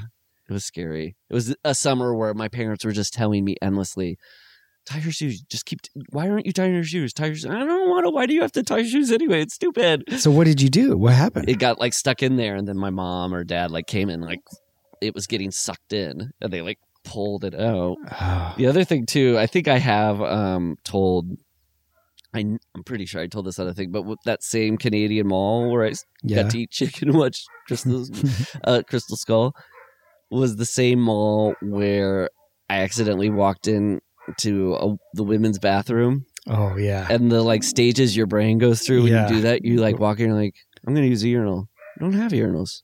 Huh. Is this bathroom without urinals? Yeah. Okay. And then I heard like 2 stall doors open and 2 women stepped out. And I believe I've shared this before. I remember. I realized how non-threatening of a man I am that when they stepped out, they both laughed. It was funny to them to see like their little brother be like, what's going on? And I turned around and I ran out. Oh, I remember we did talk about that only because I've seen that people have written that last week when I talked about Equus and you said, no, you haven't told that story before. Both of us had forgotten that I had story. No, I swear. You never... You've talked about Equus, but I don't know if I've heard the... Maybe it was another podcast and it could have been like James Bonding or something. But also I had an escalator experience when I was a kid where I was just, I think at JCPenney and knowing my mom was probably shopping, I just like got down on the floor and started playing and saw the little button that's under the little plastic thing and pressed it and the escalator stopped and I got in big trouble. Oh, well... What, because you're a child of curiosity? Yeah, because I want to find out about how this crazy world works. You were like a little gremlin there. I was. You went in and went like, what if you made it go super speed? I'm a widow stinker. Shoots people off it.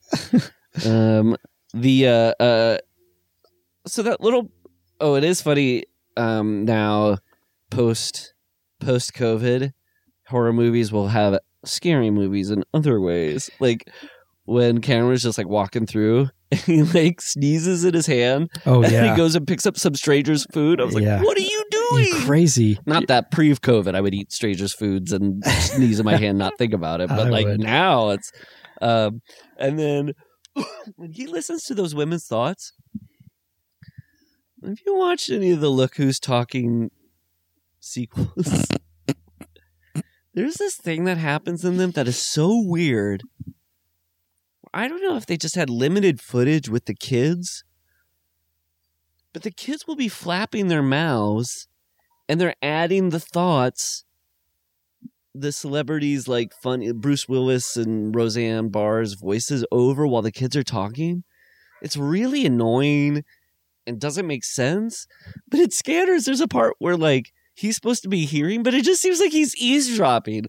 Like the woman's mouth is going like, he's so gross. Look at him over there. I don't think I even realized because that you don't understand that completely yet. Right. I don't think I realized that wasn't her just talking. Yeah. I think it is just her talking.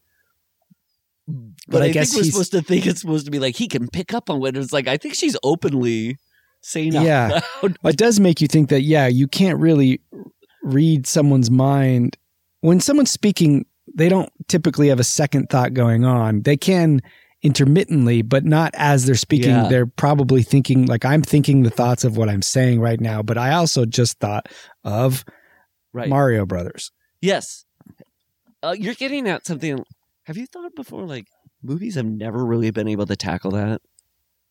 Tackle the, like, idea that we can have 2 thoughts. Yeah. It's just like, I've never read the Ulysses. I haven't either. But I think that's a little bit what's trying to tackle. Is how our consciousness unfolds and works. But I think movies could be.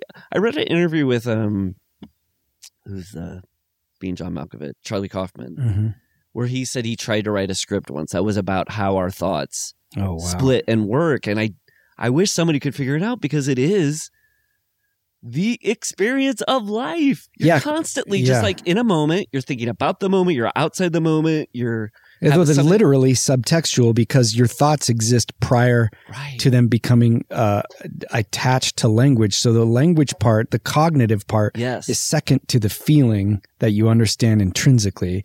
So that is almost literally impossible to convey outside of another brain. I think so. It's probably somebody would have done it by now if they could. Yeah. But the fact that you were saying text and subtext, though, it gets a little bit at what movies can do. Yeah. You can have music suggest an additional thought. I mean, it's my favorite type of scoring, where it's not just telling you exactly what the thing is on screen. It's also like adding another component to your experience of it. But I don't know. Scanners could have done it. Scanners. You could have figured out a way to... I mean, the thing that the closest came that I thought was awesome was when the psychoplasmics guy is like dying, and as he's like dying, he's scanning his like consciousness as it's fading, but he's getting exposition from it. Yeah. I was kind of like, I wish every movie, the way you got exposition was scanning somebody who's dying. I know. That was interesting. That was truly interesting, especially coming from Neck Giblets. So let's talk about this head explosion scanning scene. Yes. The most famous scene. The most famous scene. I was so into this movie at this point, even prior to the head exploding, just because the like physical gymnastics between Michael Ironsides and this other guy, just the way they're cutting back and forth, and they're almost like upping the ante towards it's almost like an acting off or something, but in such a pleasant way. And then that head explosion, it's everywhere in every GIF and everything, but learning that was a prosthetic with dog food and hamburger, and that they shot it with a shotgun from behind. Maybe I'd heard that before and forgotten, but when I heard that, I found out after when I was watching the scene, I wasn't thinking about it being a shotgun. But that makes so much more sense, because otherwise it would have to be a pyrotechnic and you'd see a flash and smoke. They must have like shot the shotgun from like beneath upwards so you don't see the flash or something. But okay, so yeah, the behind wasn't like behind, because then it would just like the bullet would go like right into the camera. Camera. I think it was probably shot upwards. And he told people to like get in their cars and protect themselves, right? Like before the guy shot it. It was like, okay, everybody. Oh, really? Yeah. Like go outside in the studio and go. Yeah, or just make sure you like hide behind something, because there's going to be like, what's that called? Buckshot? Ammunition going off. Yeah. Which is like, wild. I mean, I never thought about it. It must be why it's so amazing to look at, because it's not, there's no flash. There's no wire. There's no. And there's also like just a definitive back flap that folds down and is flesh on one side, thick, and then covered with like viscera on the other side that seems so real. I never thought about this, but I have a true belief when I saw it last night, or 2 nights ago when I watched it for the first time, that black flap is so zaprudery. Oh yeah. And I started thinking about it. I was like, when I had that thought, I was like, this seems like the Zapruder. Then I realized it unfolds then like after Dallas. Like the police then go start chasing after Michael Ironside and like, you did this. Like, I didn't do this. Like, no, you're coming with us. It's like he's like Oswald, where he's like, we all know he probably did it. Yeah. Like they're fighting the guy who did, but I did think, a lot of people say the Kennedy assassination is the point where things, the century kind of pivoted. Yeah. And like, I had read that some people read this movie as late 70s, early 80s. The hippies were like, it's done. Corporations are coming down. They're plucking like the freaks and the weirdos to work for them. And this kind of like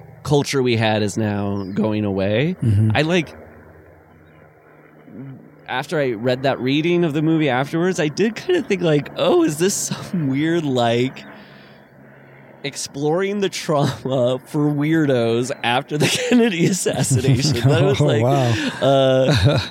It just seems so Zaprudery. Yeah. Having a head explode like that. Yeah. I could be wrong.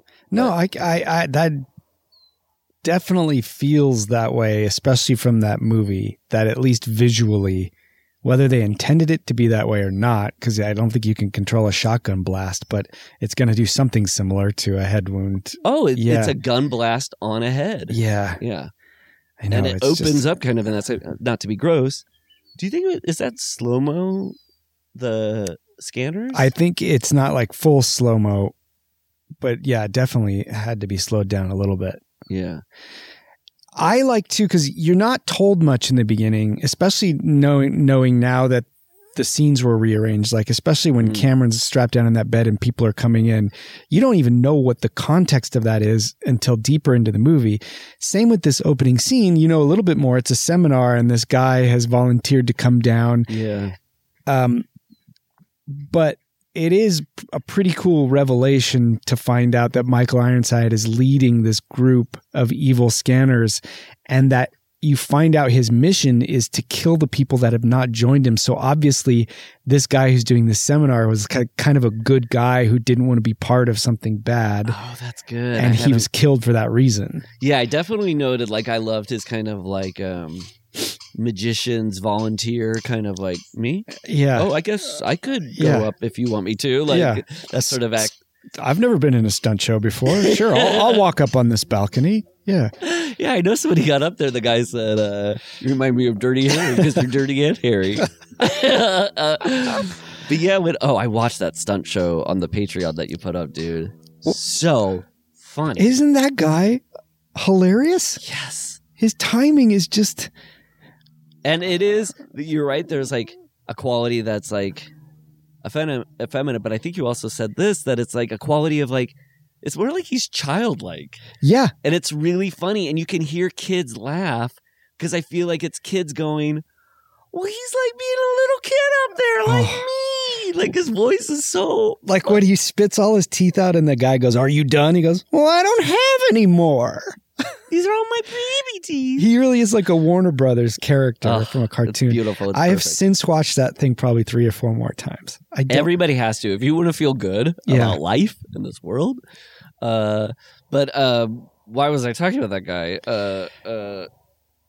I don't know. But we were talking about how, yes, his plan is to go and blow up that guy's head. I like that. Yeah, because they've all kind of infiltrated there, right? To get the scanners that they think are like sellouts or something. Or... Yeah, or that just aren't joining the cause to like take over what they call the normals. That's funny they use that term in this too. I know. It's like when I stepped out of the New Art, like my first month of living in LA, the first time I went to the New Art Theater was to see The Brown Bunny, which is like a really odd movie. I've never seen it.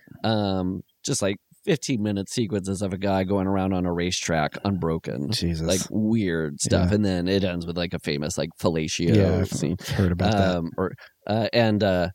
We saw that we were stepping on the New Art. It was at a Q&A with Vincent Gallo that became heated, where somebody asked the question and was like, what was that? That was their question. And they threw up their hand. When they said that, they threw their hand at the screen. They went, what was that? They were so mad. And we're walking out of this Q&A just kind of like dazed. Crazy movie, crazy Q&A, crazy Vincent Gallo. We walk out and people are waiting in line for Rocky Horror Show, picture show. And I hear somebody go, make room for the normies. Oh! Like, we ain't normies! What we just experienced was not normie. Also, just that level of condescension from wait a minute. Somebody who's done this for 28 weeks. And dresses like everybody else dresses. I'm making the point of like, punkers are actually conformists too, but oh my God.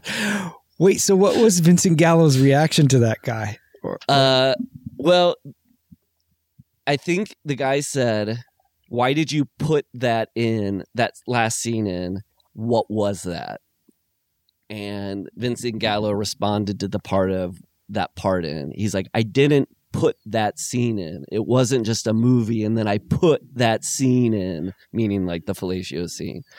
He was like, the movie was building up to that scene, man. Something like that. Oh, boy. Wow. Slight spoilers for the Brown Bunny, but so advance 30 seconds if you want. It's later found out that it was a ghost. It wasn't a woman. The woman wasn't really there or something. Oh, really? Yeah, but it's funny because then it's like the scene in Ghostbusters with Dan Aykroyd. Brown Bunny is a remake of Ghostbusters. It's all there. Figure it out. If Vincent Gallo had just crossed his eyes, it would have been perfect. Okay. Yes. It's 1981. And Patrick McGoohan is still rolling his R's. What human, and I know they're most likely to be British, but people haven't rolled their R's since 40s at the latest? The 40s. Yeah. Yeah. Ephemeral? Who's the most classic R roller do you think who ever lived? I think it would be like the stereotypical German mad scientist of like, very interesting. Although that's a different type of R roll. That's like a glottal thing. Like, but the the like Freud doctor. Yeah. He seems to be resisting. I'm trying to get an R in there. He's representing. Yeah. He has a reprehensible. He's past drama. But McGoohan is like, I shall go to the Roman ruins. He really does. Is that like a proper way to say R's at one point? Or it was, I don't even know if it's real, but it was definitely in film and theater a kind of like upper crust sort of British thing of really very resourceful. My favorite baseball player is Rolly Fingers. Rolling on a river.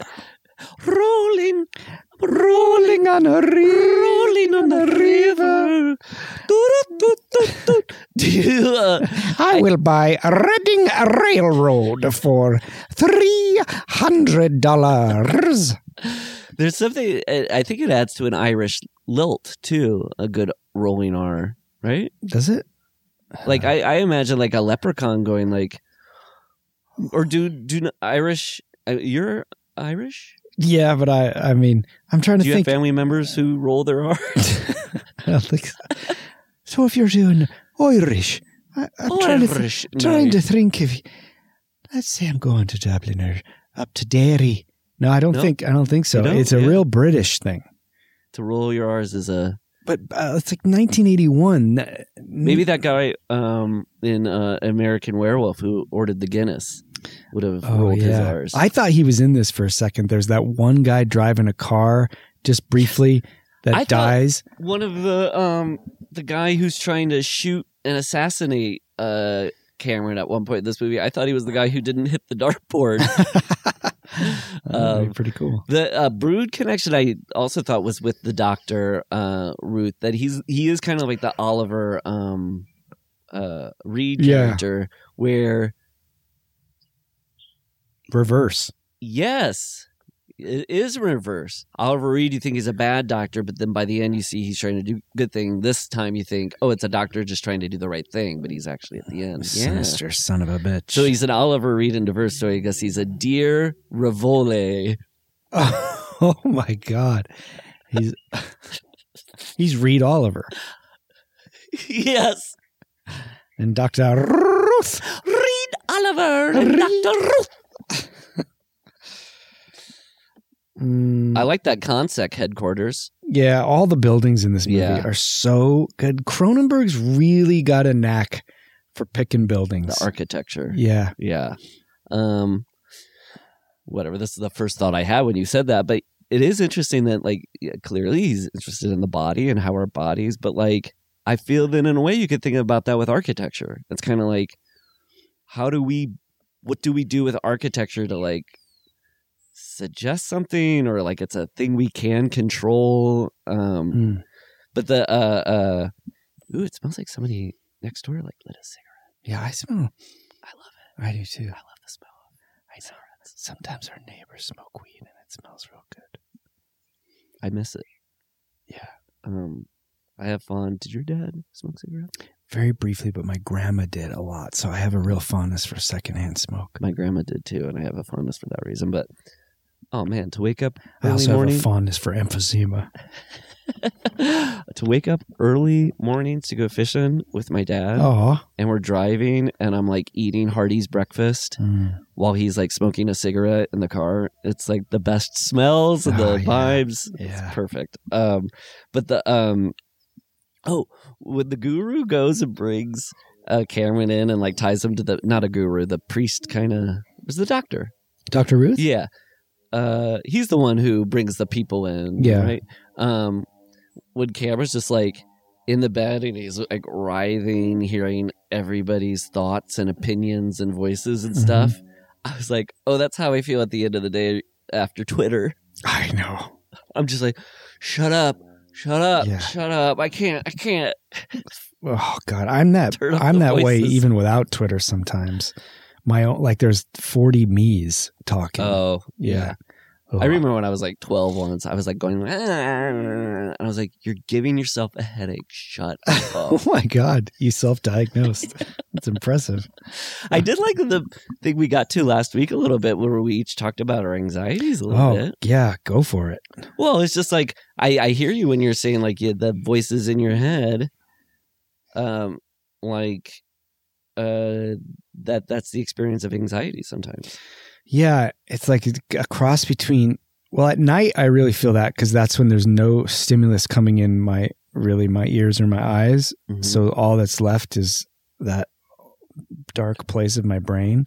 Oh, I never thought about that's how thoughts work at night. And and then when I do have input coming in my senses, I feel it in my chest. Mm-hmm. Like even right now, I always have low level anxiety these days where I never used to. I don't know. Do you feel other feelings in your chest outside of anxiety? What do you mean? Like, well, I remember in high school, and I was like just so emoed out and just feeling things so hard. I remember reading Anna Karenina. Karenina.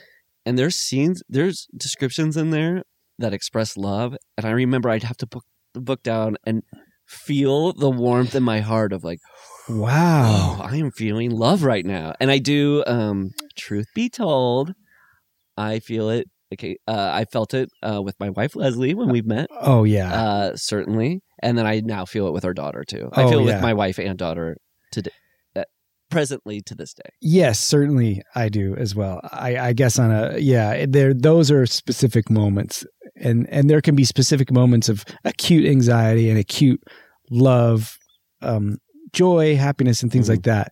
But I do have an underlying anxiety that seems to be constant the past few years, and I don't fully understand it. I'm the same, man. Yeah. And I feel the description for me is like it's like the hum of like a fridge. Yeah. Like it's always, you kind of ignore it. There's a point at some point where it's always on. Yeah. It's just like the amount of like you're going like listening or I don't know. And the cruelest joke of all this to me is that when it goes away, you don't know it. And you only know it till it comes back and you go, shit, why didn't I appreciate the last 2 weeks? And just for the first time the other day, I said to Amanda, I just want to note that I'm not feeling anxiety right now. And I never get to recognize that when it happens. And then later that afternoon, everything came back. It's almost like I shouldn't have invoked the acknowledgement of it. It's a cruel, weird little psychological game. You don't even know you're playing with yourself or something. I don't know. Yeah. And to underline a moment of bliss, does that automatically pull you out of it? I was thinking about it yesterday with music, just that how whatever the zone is like a moment where you get outside your head and I'm not thinking anything outside of bliss. Yeah. And the movies do that. And then if I'm not all movies, and maybe only like a scene in a single movie will get me out of my head. and then laughing. Yeah. Oh boy. This is truly a part of my week that delivers me from it. I was going to say that too. Yeah. Talking, in addition to watching movies, talking about movies with friends is a point where feeling and intellectual like thought can somehow coexist, and it feels good. I wonder if part of the reason we love movies so much, for me, movies exist outside of my own emotions. They are able to give me emotions, but they're never the cause. They're a vacation from my own emotions. And I love that about them. I think so too. Yeah. I mean, when I was a kid, I think, or when I look in retrospect of how I would just put on Last Crusade, watch it to the end, let the tape rewind and watch Last Crusade again. That is like, I like that this thing is giving me pleasure and I'm not feeling anxiety right now. Yeah. Or it's the feelings I'm getting are good feelings. I get to like watch a crack in the earth and somebody slide down and stop themselves from falling into the crack. Junior. Yeah. What I can't figure out, and this is my little path I have to go on, is I truly can't. Am I having anxiety because of things happening? Like I've had some work anxiety. Or am I having anxiety and I'm attaching it to the biggest issue I can find to make sense of that anxiety?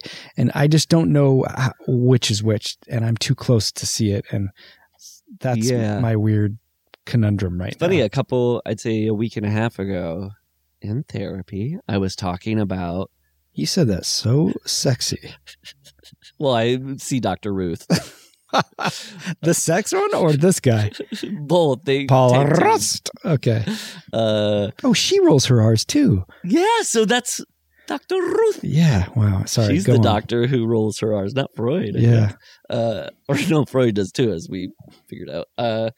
What was it? What was I saying?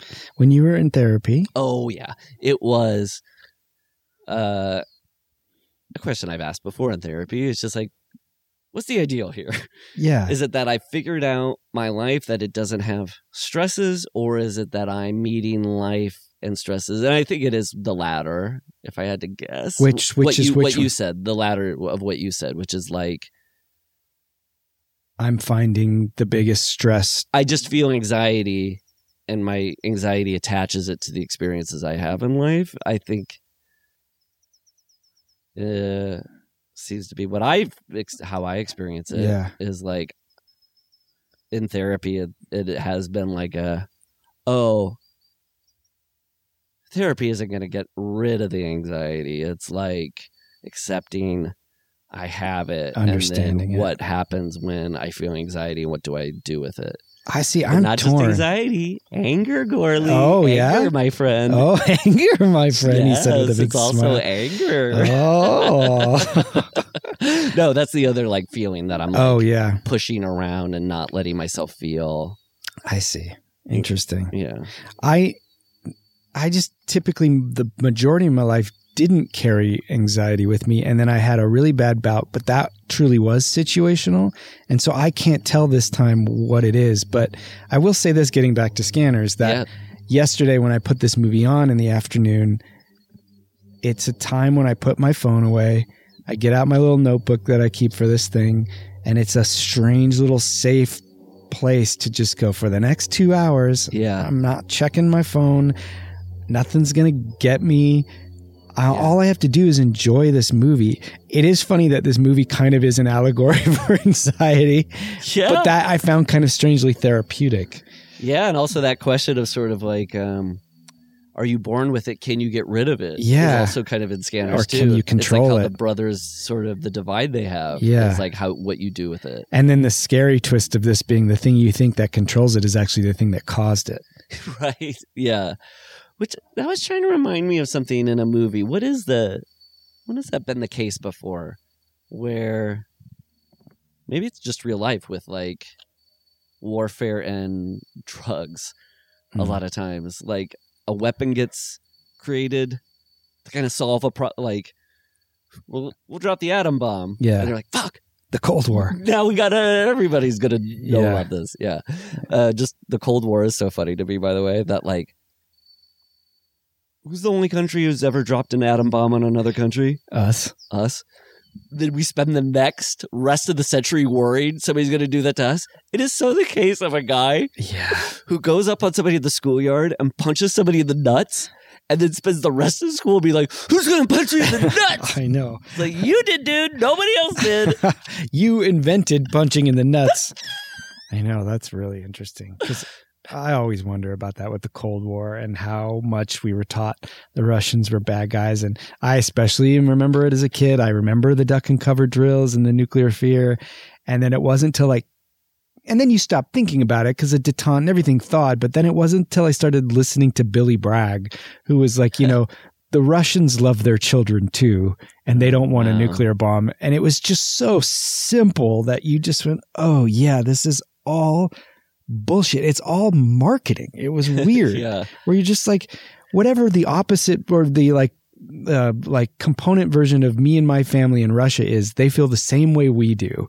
Yeah. I know that I'm not. No, that's so this true. Is no grand revelation. It is the big lever that people just have to pull anytime you start otherizing somebody. The one I always, it's not the they love their children too. It's they want their families to be happy too. Is the lever I pull for the when I start to demonize a country or a group or a people or a line of thought, I just go, you're crazy, man. Yeah. They just want to be happy like you.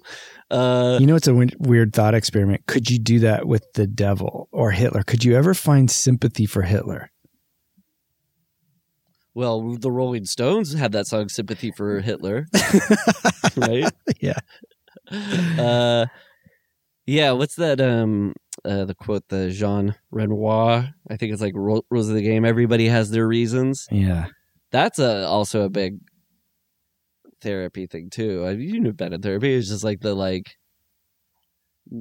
nobody's thinking about you as much as you yourself is thinking about you. And then the other is when you think somebody's going out of their way to be an asshole towards you, and you just go, oh, they have their own. Yeah, it's probably more about them. Their own reasons for why they're a prick. Yeah. It's time we gave Hitler a break. It's funny, though, when you mentioned that she was born in Jennifer O'Neill in Rio de Janeiro. I was like, Boys from Brazil? Was her dad man. Nazi war criminal?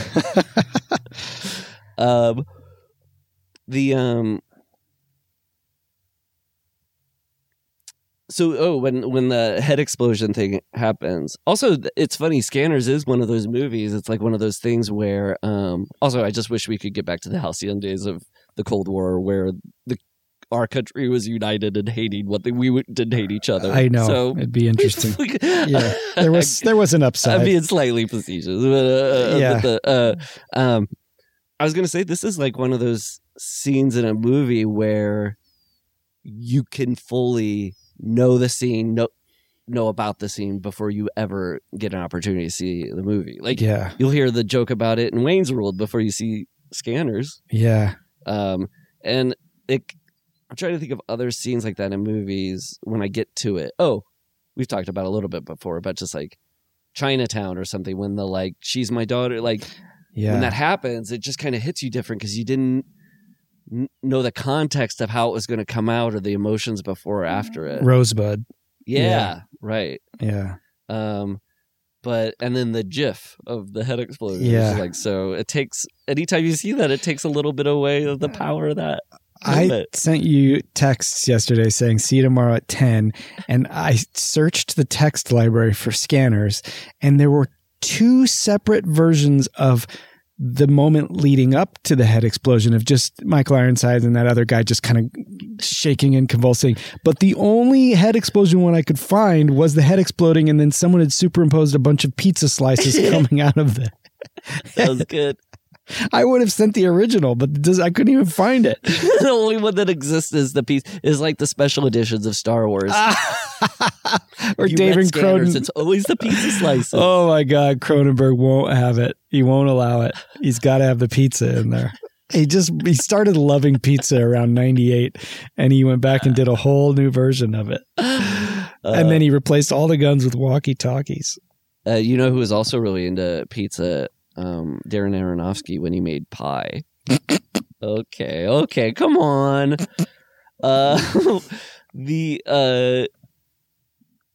When your moon hits your eye like a big pizza pie. Oh, that's Amore. Aronofsky. No.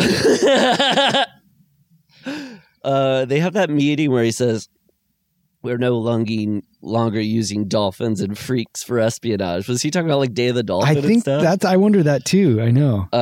And he says there's 236 known scanners who have left the program. I would have rather seen a movie where they are hunting down all the scanners, you know? Yeah. Like there's like maybe scanner like bounty hunter. 18 left and they're like, gotta go get them, you know? You gotta get Deckard. Like this, this could be a universe of films you could really explore, you know? Yeah, and there's been a bunch of sequels, right? But I've never... Oh, really? Delved. No remake, but there's been sequels. Oh, yeah. So that's interesting. What if he's like, David Cronenberg's like, oh, well, sequels are entirely different. Yeah, that's fine. They're just building off. It might be time for a David Cronen pee. Perfectly said. Okay, we'll be right back. With Corley and Rust. With Corley and Rust. We're back. Now, Gorley, I remembered something. What? I have just a quick a new sync up. If people want to do a new sync. Oh, I think your Temple of Doom one was a big hit with people. People did it and they seem to like it. Yeah. Now, I was trying to think of Gorley with this one. Oh my God. Now, it doesn't mean you have to do it. Or maybe I should say I was more trying to think of the podcast with this. In terms of scary movie and easy listening. Okay. And I did it. What? Okay. It's Halloween. The movie. It's the movie Halloween. Oh. And it's with just an easy listening classic. Beyond easy listening.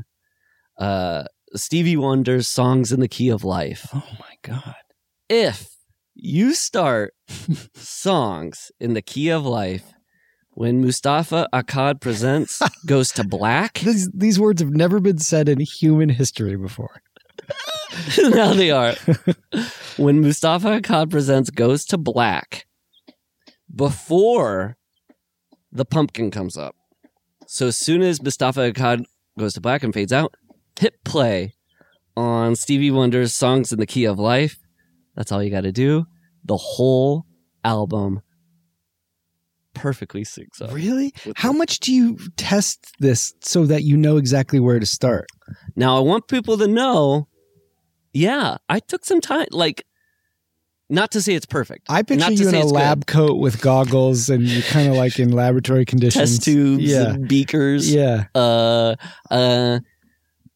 I took different shots. I tried different things, and finally that one was the one that But what made you even think of that? Because is Superstition on there? No. No, what am I thinking of? Sir Duke. Sir Duke. Is on there. Is that the first? What's I Wish. The first song is Love's in Need of Love Today. Where does Sir Duke come in the movie? Sir Duke is in the movie. Halfway in. Like what's going on? No. in the movie? Gosh, what was it? I forget what part. Sorry. I love Sir Duke. Oh, it's good. Yeah. Yeah, if you want to do that, it's a good time. Okay, I love it. But let me ask you this. The album stops at some point and then the movie just plays on? The album stops when Michael Myers hits the ground. You're kidding me. That's how long that album is? Yeah. It's 85 minutes long. Paul. Oh my God, I gotta try that. It's a long album. You don't have to do the whole thing. You don't even have to try it. I'm just saying especially around Halloween, I might pull some time aside. But the opening track, is perfectly goes with the opening and stuff. It's good. It's good. Oh, that's I hope people like it. I feel like these are little gems. I mean, anytime you want to reveal these things, I think people are going to eat it up. Yeah, I'm fascinated by this. Wow. Well, what's crazy too is that Stevie Wonder would even be able to write and have it sync up with a movie that would come out a few years after he wrote the album. That's why he's called a visionary. Yes. Because Weezer obviously did that, but they had years, a decade or two to watch Temple of Doom before they scored it with their new music. Mm-hmm. But Stevie Wonder, incredible. Yeah. Yeah. We know Stevie Wonder's more talented than Weezer. That's true. And everybody gives Pink Floyd so much credit for the Wizard of Oz thing, but they had so much time. Many to decades. Work on that. Yeah. Weezer had 1 decade to really get there. And Stevie Wonder had -2 years? Yeah. Oh my God. Wow. Unless he got a real advanced copy of the script or something. I don't know. John Carpenter was like, Stevie, I want you to watch this. It's not coming out for a couple years, but... Well, when Neck Giblets gets shot, are we to that point? Yeah.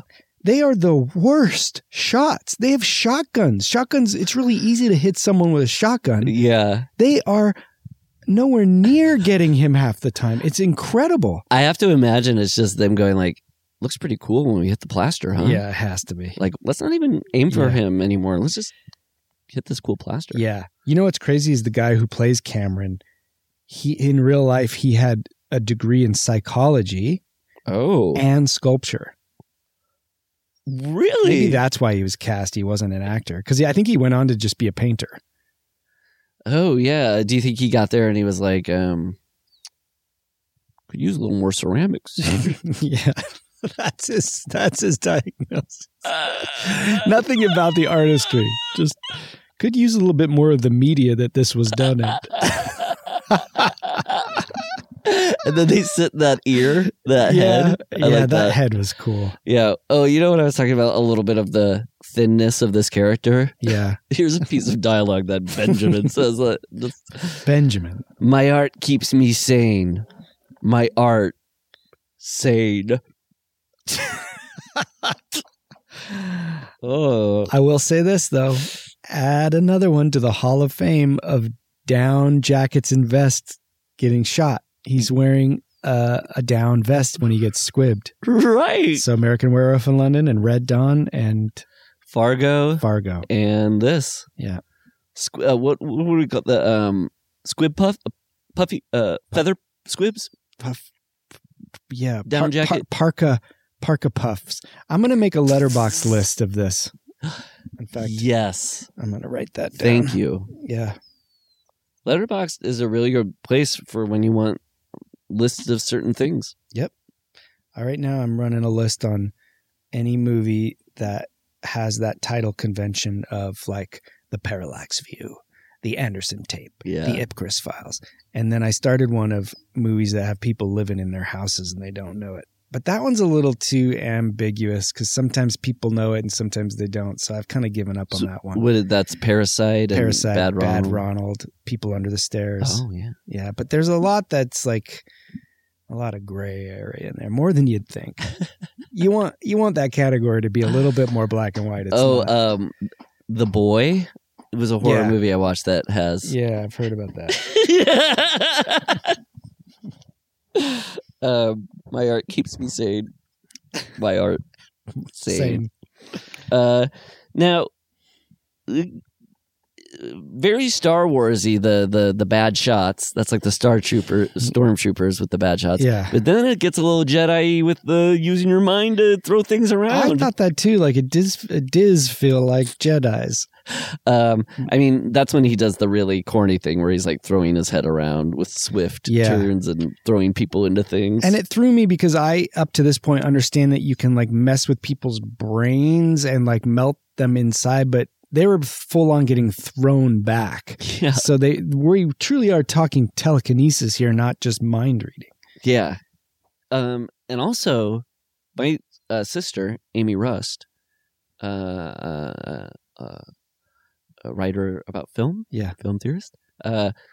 She pointed out to me once, just the glut from mid 70s to mid 80s telekinesis stuff. It is basically in every movie we watched growing up. Oh, think about how many times people use their brain to move something. Like It's in E.T. It's all over Star Wars. It's Friday the 13th. New beginning. Wait. Friday the 13th? The New Beginning? Or New Blood? Oh, yes. Yeah. There are many more examples, but I won't get into it. Carrie.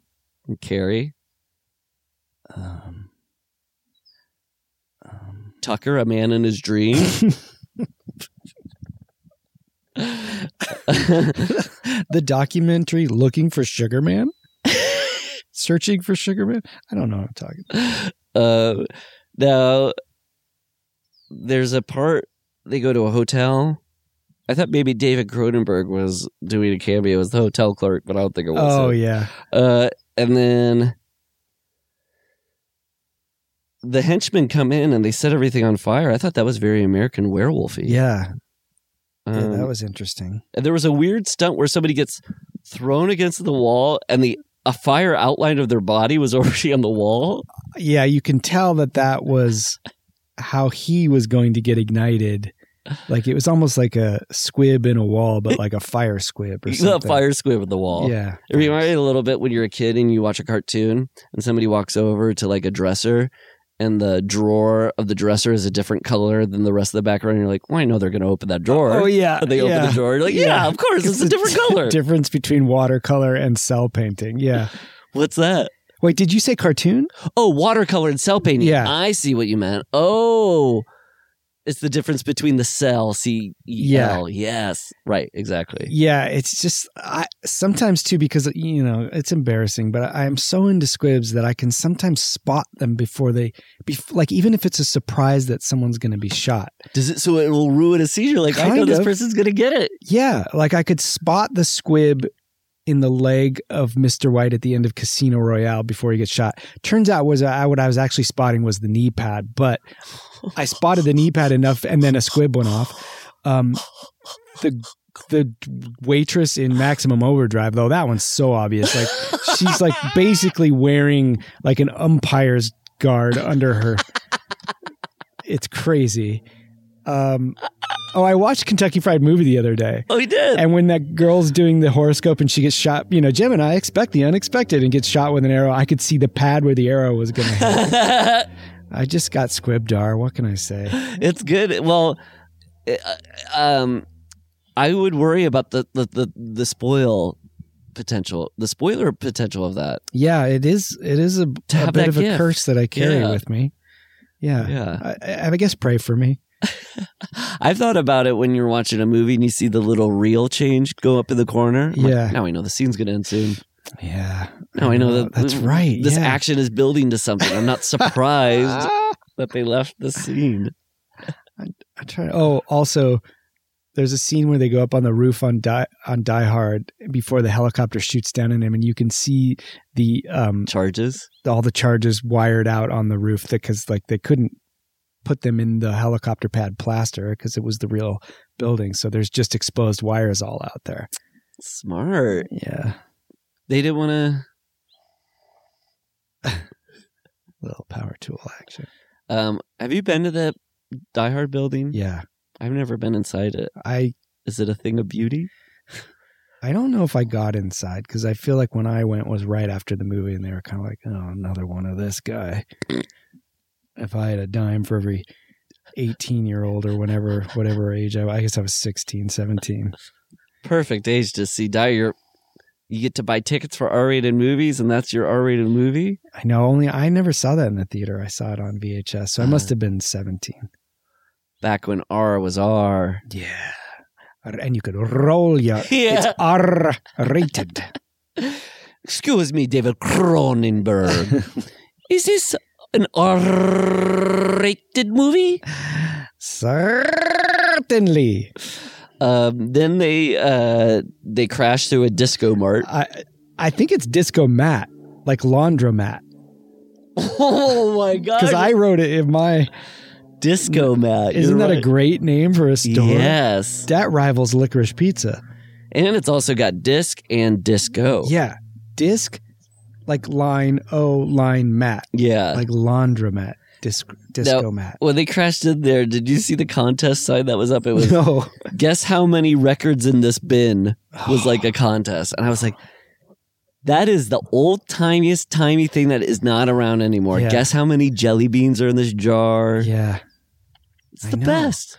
I know. What would be a modern good version of that? How many microbits are in this gigabyte? Microbits.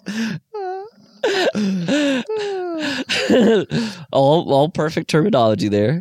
And then I just I also thought maybe the reason the scanners were crashing into that music place is because like they're like, we have to deal with noise all the time, people's thoughts, but the greatest noise of them all is those rock and roll records.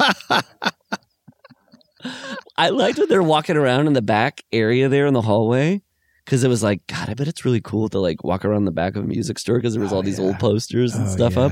But it got me thinking, in general in life, when you get to go into the back area of any kind of place, it's always like, whoa. It always feels special. Yeah. I used to spend so much time back. This is their terminology, not mine. Backstage at Disney. Mm-hmm. And it was interesting. It was always interesting because California Adventure was all new and very much like an office park, but Disneyland was cobbled together over years. So there was like this is also not my terminology, but it was known by all employees as the rape tunnel. Not that anything ever happened there. It was just this scary corrugated steel giant tunnel in the back of Frontierland, and you would walk through it often to get to your car, and there was always like a little water running through it, so it felt kind of backwoodsy. Why was water? No, because of it was dripping? No, it was just like exposed on both sides because it wasn't like connected to buildings. It just went underground. And then there are the tunnels that are like lined by all kinds of pipes and stuff like that. Wow. And that was all the Disneyland side, not the California Adventure, because it was just a little older. Yeah. And all the backstage at Disneyland always smells like trash because there's not a lot of backstage space. So that's where a lot of the trash dumpsters are. Oh. And it's just, it's pretty fascinating. That's so funny that it couldn't be less magical. Yeah. It's the opposite. They really don't work on the tunnels and work on the outs. Like Cubby Broccoli said about the Bonds films, put all the money on the screen. Oh yeah. Yeah. Well, and then, yeah, there's probably some metaphor there about how like they also treat their like employees and their IP. And, yeah, I think that's fair. And there was a bunch of cats at one point. I don't know if I think they maybe controlled that population. What I heard that it was encouraged because they maybe at the night. mice, yeah. Because somebody once told me they're like, at Disneyland at night, cats come out and they let cats kind of run around so they can eat mice and stuff. And I was like, well, they should do a Disney movie about the cats who live in it. And then the person was like, you think Disney wants to do a movie about how there's rats at Disneyland that lets cat eat, and that the cat would be eating Mickey Mouse? Where I always remember the cats because there's this big section backstage that's all a nursery where they kind of grow their own little plants that they replace the like perennial flowers with and stuff like that are out on Main Street. And the cats were always around there. I worked for a little bit on the Warner Brothers lot.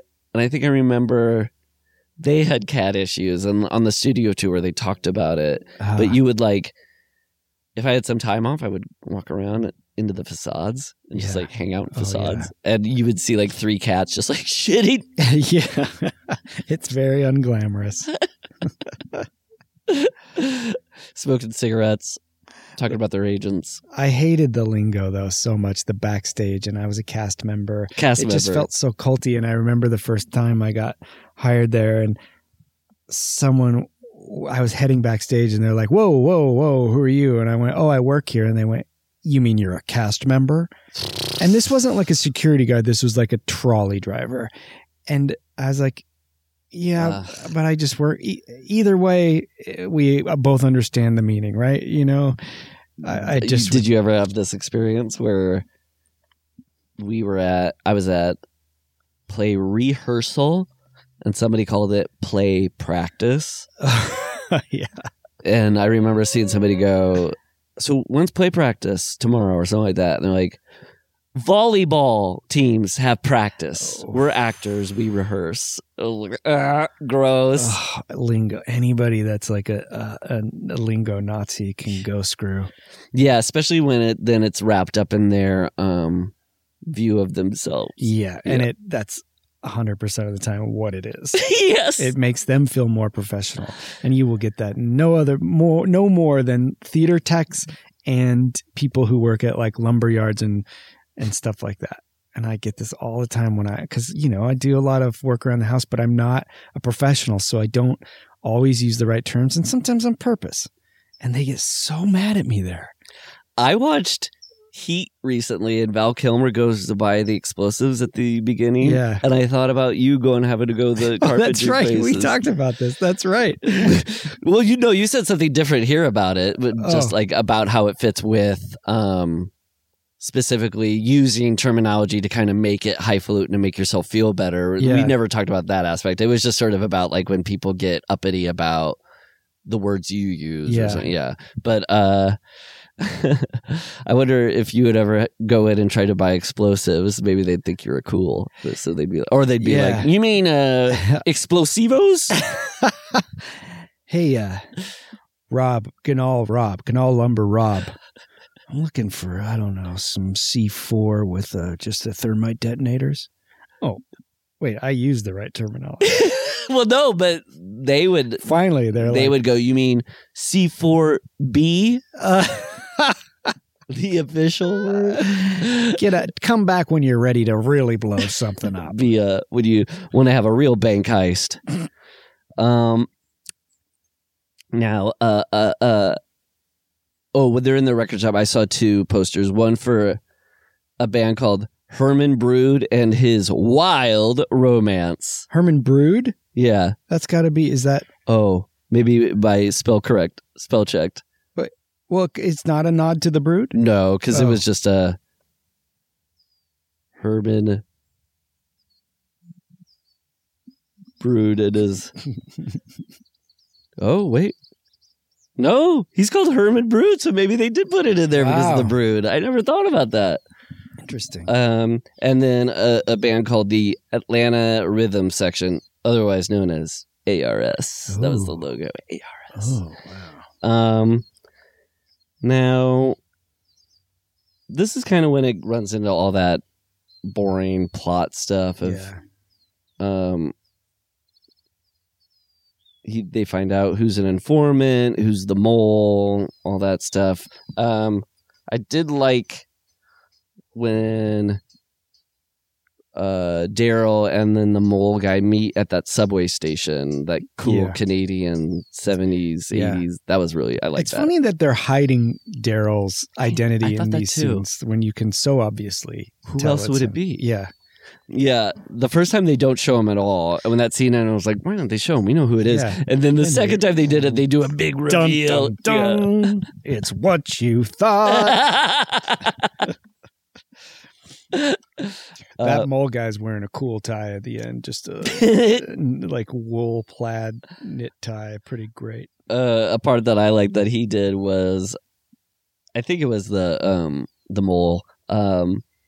They do a really low budget version of like a key card and a door opening automatically. Like they're in the hallway and his hand goes out of frame and you just see him punching, but it's like he's not punching anything. And if you look later, it's just a door handle. And then the door, like kind of after he does the fake punch, the door just kind of like opens and you can see somebody on the other side just went it's so cute. It's like boys doing pretend around like their house. That's great. So the original version of this, when I was talking about earlier, was called Telepathy 2000. Yes, that was the title I saw. Yeah, that's and good. I guess there's part of Naked Lunch that is kind of similar to this, and that's funny because Cronenberg went on to direct Naked Lunch. Right. What's the Naked Lunch? There's like I read that. It was like there's just kind of a throwaway line about people who have or can read people's minds being used as spies. Yeah. Yeah. Excuse me. Do you never read Burroughs? I never have. I never will. I know gophers do. They don't read it. They just burrow. No, there's nothing to think about. It's good. Okay. There was a part where when the doctor's having his own like internal thoughts and he's like cracking up and he's hearing all these different noises. Yeah. A dog started barking outside my house. And I was like, is that? And I paused and the dog kept barking. I was like, oh, I thought he was hearing dog barking. I was like, honestly, he doesn't point at you. He was like, I'm hearing dogs bark. Wow, I'm getting very good at this. Rover.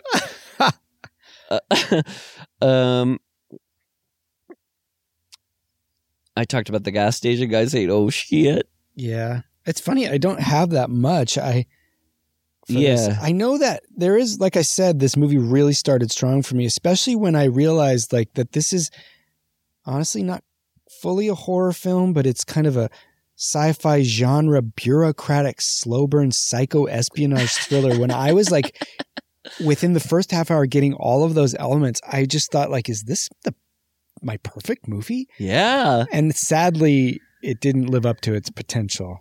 I think the thing you hit on with the like, why are they not showing Ironside in this scene? We know it's him, I think is maybe why the middle gets a little like boring or something, because we're sort of caught up and they're not introducing new ideas or something. Yeah. The scenes just kind of scenes are unfolding in a way that you'd expect them to make the plot happen. I mean, I didn't have much either. I mean, at the end, the baby starts scanning her. Yeah, that was interesting. Wasn't that wild? Yeah. And I noticed later, I had to write down what was happening. I wrote down in my notes, like, and it was like baby in stomach hearing. And then later when they have the scene, she goes, the baby heard me. It was an unborn child. I was like, oh, that's so much more poetic. Like I was thinking if I had written this, she would have been like, a baby heard me. A baby inside a mommy's tummy. Does the baby not scan its mom? Oh. Yeah, isn't the mom constantly getting scanned by that baby? I know. There's just a lot of minor escalations in this movie that go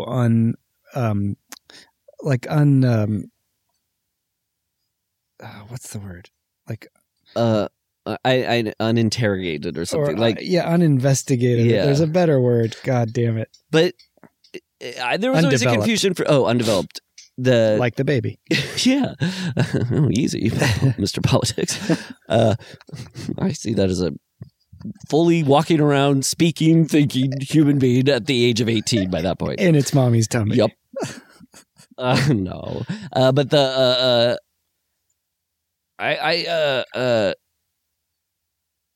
yes, because what was I going to say about the underdeveloped portion of it, like, was really bothering me with I forget the computer stuff. Yeah, like when he's no. And why couldn't that woman scan the baby? Oh, this is what it was. Yes. How scanning works in terms of two people and who's getting like the nosebleed and who's getting agitated was never, because it seems like sometimes both people vibrate. It almost just seemed like who was stronger, basically.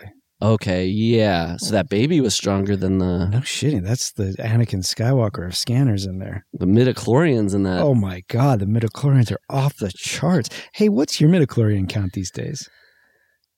You know, it was higher when I was like a teenager. Yeah. And then just in the last few years, it's really dropped. I've been taking medication for low mids. You could get... They have stuff for low mids? You haven't seen the pharmaceutical commercials? No, I usually use the Devo. The new version of TiVo. I guess.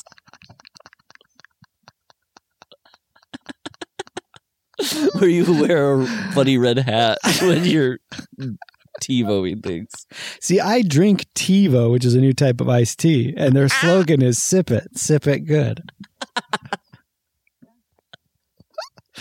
One time to bring it back to when fishing with my dad. I was on a boating trip with my dad, and we was fishing, and we wanted to it was getting hot. We were going to take a dip in the lake while we're fishing. And my dad once went, he got on the edge of the boat, and he went, Rusty, he calls me Rusty. He's like, I'm going to take the Nestea plunge. And he fell backwards into the water. I was like, that was such a thing.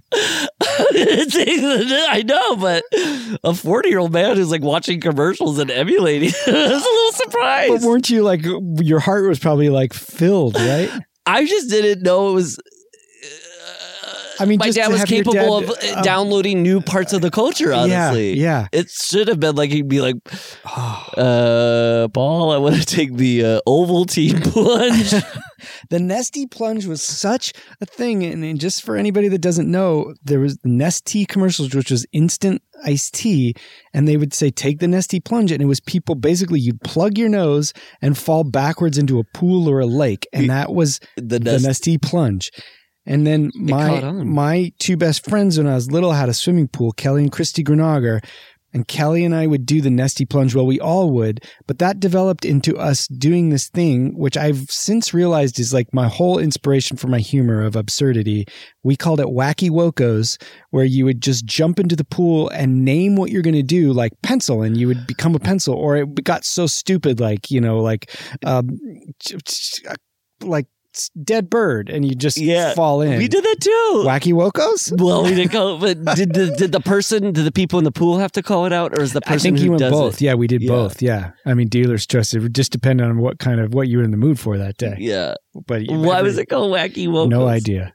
It was so much fun. We would like lose our shit laughing at, and I remember as a kid, it would be really fun. There was like, if somebody wasn't normally goofy, you'd get to see them be goofy doing it. If a dad... Yeah. Or like a kid in the neighborhood who's just a little bit more inhibited. It would be like, you're doing the grocery cart into the thing and be like, you're like, yeah. I know. Trina's weird too. Trina's weird too. My dad, especially when my parents were married and I was young, he was a pretty serious dad. But there'd be these times where he would do the thing where he'd like slam the brakes on the car and keep doing it, and we'd jerk forward and we would just die laughing. Oh. And then once he saw Pee-wee's Big Adventure, that movie floored him, and he would do the Pee-wee laugh all the time. Oh my gosh. And it was less that it was funny. We would laugh, but it just meant Dad's happy. Dad's in a good mood. Yeah, and that's everything. Yep. Yeah. Yeah. That's funny. Yeah, that's awesome. Doing the Pee-wee voices. My dad's vehicular joke was if we were out like in the country and we're driving along and there's a train track in front of us and a train is coming, he would go, I think we can make it. And he'd gun it. And he'd start going so fast to try to beat the train. My mom would be flipping out. Yeah. Slapping him going, Bob, don't. We're like, don't, Dad, don't. He's not going to do it. Then he would just slow down and not do it. The other thing my dad would do, and this is off mic, just for you.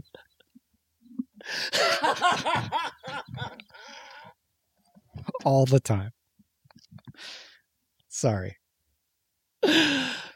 Okay, we're back to it. Yeah, there's a great line. We're gonna bring the world of normals to their knees. I can't believe that hasn't been like screen grabbed. I know, like that's the real gift from this movie for especially people that are like. It'd just be such a funny, really ironic thing to like if Hot Topic was like, we're coming out with some new Beetlejuice shirts, and then we bring the world of normals to their knees. Yeah. God, so we're basically at the final showdown here. Yeah. He says he's going to drain Cameron's brain dry. He goes, we're going to do this the Scanner way. Now, this is after the reveal that they're brothers and their dad was giving them chemicals to figure out what scanning could do. I know. And that Dr. Ruth's dad is a real kind of, I know it's not quite the same thing, but a little bit like, hey, Empire just pulled this off, buddy. You really, this is what you're going for right now? Yeah, I did think it was a little, well, and then on the other side, Poltergeist is like a year after this, and I thought the face kind of chunky pulling off thing during the showdown seemed a little True. too close to home. Yeah, interesting. And this seems to be also maybe inspired a little bit by the Children of the Melanin. Oh. Yeah. Oh, Space Monkey Mafia. Hula hoops. Yeah, We Didn't Start the Fire was Thalidomide. the first time I heard about Me too. that. Yeah. And it was to help mothers with morning sickness. I'm not sure what it was for, other than I know it backfired horribly. Yeah. But that song actually worked and taught you something. Yeah. Me too. I'm trying to think the other things that I first started. We didn't start the fire. Sugar Ray Pamujan, Brando and the King and I, Yep. Catcher in the Rye. What's your favorite run of lyrics in the...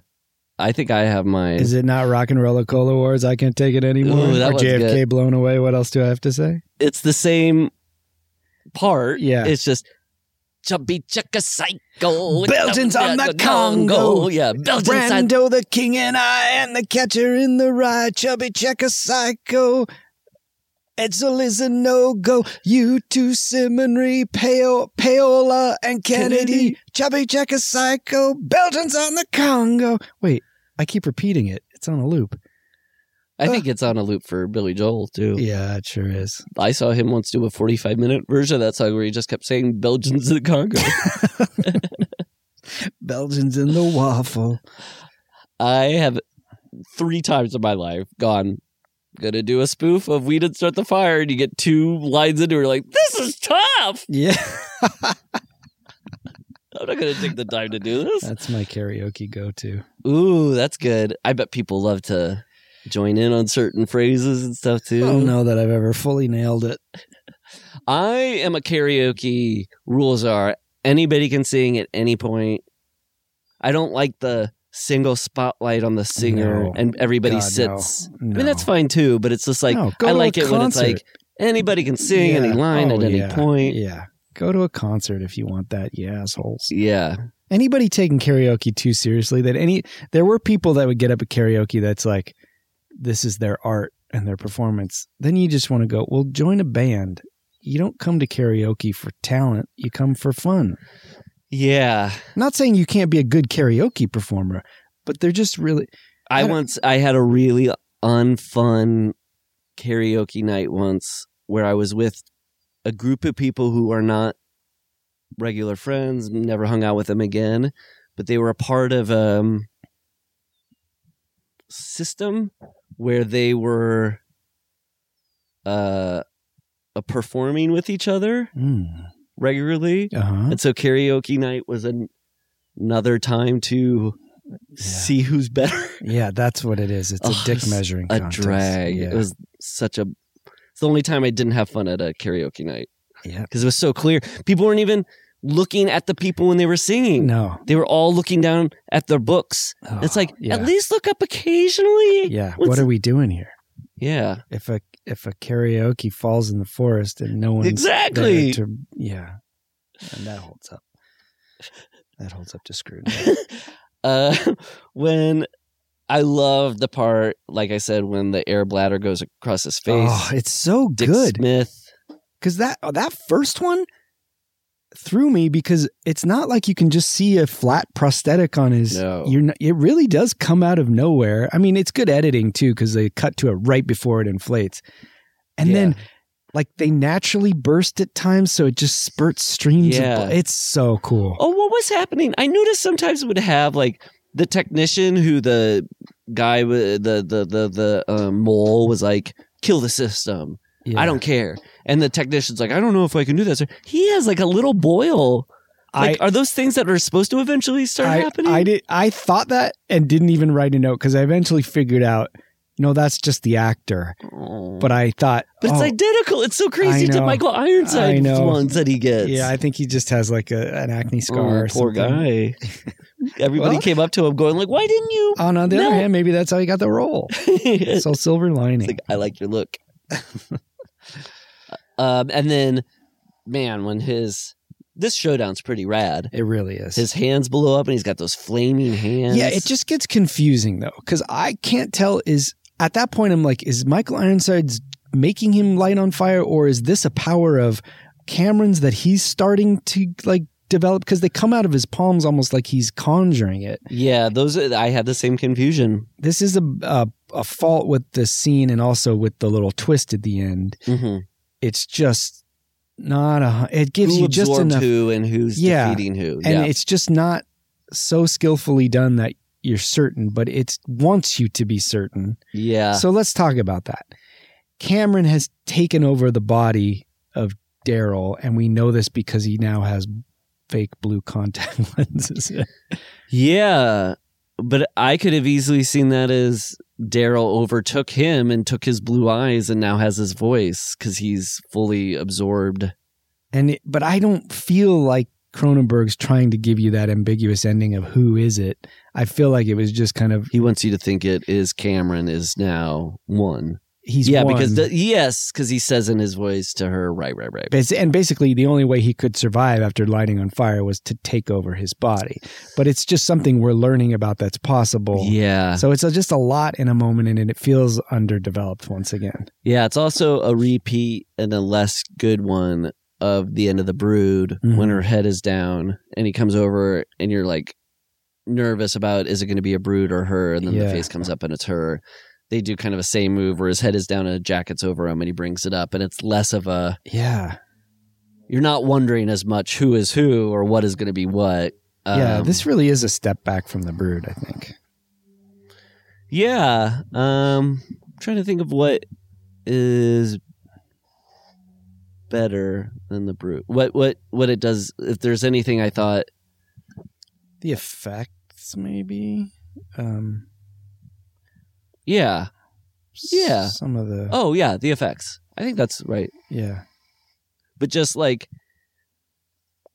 character and both... Just The Brood has such a strong emotional pull of like a father and a daughter in this kind of marriage that's falling apart and I never thought I'd say it, but a better leading man. Yes. So that guy just he just became an artist. I didn't know that. Apparently, yeah. I think he did some other acting. I like it when at the very end, they come in and they find that weird ashy body on the floor. Yeah. That was weird. Yeah. Creepy. So is it just implied then that... Right. Sorry. Jennifer O'Neill will just now kind of hang out with this warped looking Michael Ironsides who's actually Cameron. Ooh, yeah. Are they the only two scanners left now? And then that baby. Oh, that's right. Baby Scanner. So in the next... Baby Scanners should have been the sequel. Like Baby Geniuses, but it's Baby Scanners. Oh, or Muppet Babies. Muppet Babies. And they're cute. Yeah, but they still blow up each other's heads. And Cameron's big legs come in like Nanny. Yes, and like the baby can't have a cookie, so he blows up his mom's legs. You only see her legs. Yeah. But I'm glad you chose it. And can we just talk about the mathematical craziness? That the first 5 movies were mine, the next 5 movies were yours, and they were bookended by Cronenberg's? We did The Brood first and the Scanners last? So let's recap, seeing as how we're at the end of this movie, I think, right? Yeah. Okay. And I suggest that when we do the Cozy Bracket tournament, we'll do a quick section up front where we rank these 10. We'll do our rankings on these 10s, and that's separate. That's just good. For like how we did with the other 49 or 39. But so they had the people under the stairs. That was the first randomly chosen one, your pick. Then we had Terror Train, your pick, but only I would have picked that if you hadn't. And then Body Double, your pick. Gremlins, and your final. Oh, and that was all your picks and your pricks. The Brood, which was my first pick. Sleepaway Camp. Motel Hell. And American Werewolf in London. Yes. And then this. Did I skip something? I think you just reversed. Oh, no. Motel Hell was before American Werewolf. Yeah. Silly. And then Scanners. God, that was such a nice little rewalk down memory lane right there. Man. And this end of this season feels more than ever like I have to go home from camp or a play is over or a year of school that I liked is out. Even though we're going to see each other in the off season, and then the off season is only a month. But I think it was because the one-offs were fun. They were great. Yeah. I really enjoyed this season. To say goodbye to a friend and also a one-off is tough. Yeah. Well, do you want to do best kills, and then we can rank, and we can also again kind of tease next season. Well, I don't want to state the obvious, but the best kill is the head explosion, this right? Could be the best kill of all the movies. It may be. I mean, you know what it made me think of? Another David Cronenberg, not directed movie, but starring movie that we watched that had a great head blowing up, smashing kill that it couldn't top for the rest of the movie. Jason X. That's right. That's crazy that he's in that. But like, and so is Dr. the ice, Giblets. The frozen head smash in Jason X is like a frozen version of That's Scanners. Right. And Neck Giblets is in that movie too. Neck Giblets is in Jason X? Yeah. So we've seen 3 Giblets movies now? We've done the Giblets 3. He's his own franchise. He is. A Giblets 3, I like to imagine, is like the Alien 3 logo, where it's Giblets and then a little third to the power of 3. All right, now it's time to rank this baby. Okay. Give it a 1 to 13. I haven't even thought about this. Okay, I've got mine. Yeah. I think we're going to go with 8.5. I'm going to go 7. Okay. 0.5. You know what's so funny? I was going to go 7 or 7.5, and I bumped it up to 8 at the end, 8.5. Did you say 8 or 8.5? I think I said 8.5. Okay. But I longed to be close to you. That's why I gave it a 5. We're like the Carpenter's kids. Yeah. So either way you slice it, it's a middling film for this season for us. And I think that's about right. Yeah, but as far as middling goes, pretty good. Yeah, that's true. What was our least favorite? People Under the Stairs? It might have been. To think. I think Motel Hell gave it a run for its money, too. Yeah. It's nice because we each brought goodies and stinkers. Yeah.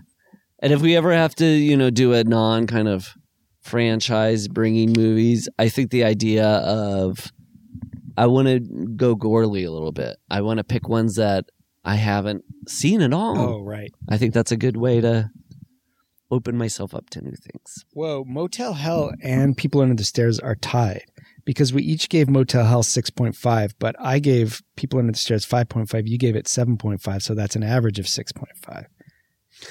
Wow. We're going to be doing a lot of averaging with well, not necessarily averaging, but just this kind of thought with the cozy. Oh, that's going to be. Also, we did talk about last time when we did our rankings and everybody came up with all these awesome crunching the numbers to figure out like how we liked the 39 and which ones were the most popular of the franchises.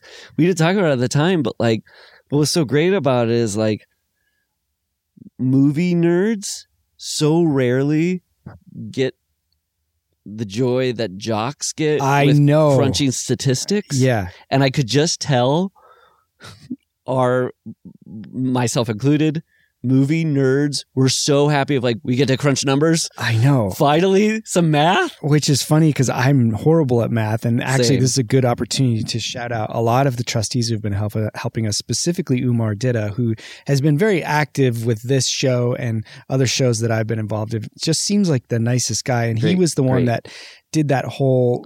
Like there's 6 pages of my rankings, your rankings, our statistical rankings, our abstract rankings. I don't even understand the difference of them. Yeah. I know one of them is the definitive average of our 2, which is after we now add these 10 movies into those 39 films, what we will he's going to help seed the first round of the cozy bracket, which then you and I will use to create that tournament. So a big shout out to him. Toyou. I also want to shout out my beloved brother and my sister-in-law, Brennan and Jess, because I went to like the first big family get together outside since the pandemic started. And for a belated birthday present, they're listeners to the show and they bought me fridge magnets of the 4 franchises we covered so far. So there's like Halloween, Friday the 13th, Nightmare on Elm Street, and Aliens. That's so thoughtful. Yeah, I love those guys. That's really cool. They'd be good to join us on the show sometime. Yeah. They're really cool people. All for so it. Shout out to you, my brother and my sister, and to Umar Ditta, my brother from my sister from another blister getting Cronenbergy.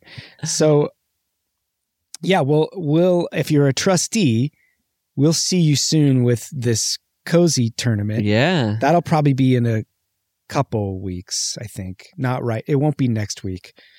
Right. Okay. Yeah. Yep. And then there'll also be a mailbag. Yeah, there'll be a commentary in there. Yeah. And then we'll probably drop something. Oh, yeah, the Amityville horror commentary will be there. That's right. Yep. And then we'll be back on the 16th for Patreon for the first. And did we even mention that the reason we're doing this Jaws thing is because it's summer? I think I said something like it'll be a scary summertime of sharks. Yeah. Oh, that's even better. Couldn't have put it better. So that'll be back the 16th, and then the next week for Free Peoples. And then that'll run for 7 weeks. We'll take another break. And that be brings back us again. till the end of summertime. So that's like a good kind of little run. Either the last week of June, first week of July would have been the time when I was a kid where I was like, summer's over. Oh, yeah. I've wasted it. Yeah, I got to go back to school in 2 months. I was always such a little worrywart. Me too. Summer's over. It's June 25th already. I always enjoy the day before the day off more than the day off because the next day is the day back on. Always. Yeah. Memorial Day is the Thursday night to the weekend that is summer, and Labor Day is the Sunday afternoon. You're like, oh yeah, weekend's over, summer's over. Yeah. Not to say autumn is a Monday, but no. If anything, for us, it's a kind of summer. Hey, on this podcast, autumn is summer. Think about it. Well, Gorley, this was such a God. We've done now 5 different seasons, 5 runs, 49 films, not including the commentaries. That's right.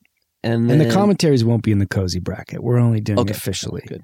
Yeah, that's good. Films. And then when we come back, it'll be our 6th. Now, what are some? We love our 6s. Halloween 6. Oh yeah, Curse of Michael Myers. We get to have our own little Curse of Michael Myers season. Now we won't cover it. I'm just saying. Yeah, Jason Lives. Freddy's Dead. Oh. Nobody's favorite. Yeah. Video game Freddy, as we call it. What's Alien Nintendo 6? Freddy. That is vs. Predator 2. Requiem? Yeah. Yeah. But hey, Hellraiser 6, man, that thing is for the ages. Hey, most 6-year-olds I know are Hellraisers. I don't know. That's the perfect spirited one to take us out. Well, thank you so much, Matt. Yeah, and I will see you very soon. See you very soon. Bye-bye. Bye-bye. For more Gorley and Rust content, head over to patreon.com/withGorleyandRust to get episodes ad-free and a whole week early. Plus, monthly mailbag episodes and feature-length watch-along film commentaries of your favorite horror classics. That's patreon.com/withGorleyandRust. Email us at withGorleyandRust@gmail.com, and your questions might be featured on a future mailbag episode. With Gorley and Rust theme song by me, Matt Gorley, and performed by Townland. You can find us on Instagram as Townland Band, as well as Paul's fantastic band at Don't Stop or We'll Die. And why not rate and review with Gorley and Rust on Apple Podcasts? It'll help us grow the show and keep us trucking through the Jasons and the Michaels, the Leatherfaces and the Chuckies, the aliens and the Candymans.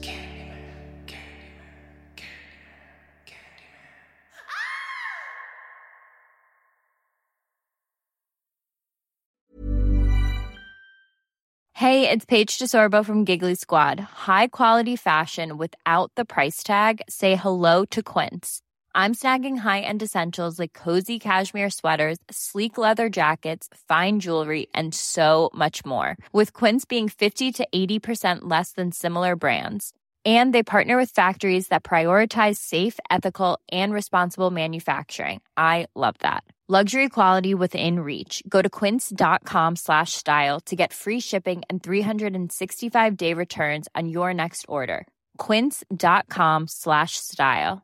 Hey, it's Paige DeSorbo from Giggly Squad. High quality fashion without the price tag. Say hello to Quince. I'm snagging high-end essentials like cozy cashmere sweaters, sleek leather jackets, fine jewelry, and so much more. With Quince being 50 to 80% less than similar brands. And they partner with factories that prioritize safe, ethical, and responsible manufacturing. I love that. Luxury quality within reach. Go to quince.com/style to get free shipping and 365-day returns on your next order. Quince.com/style.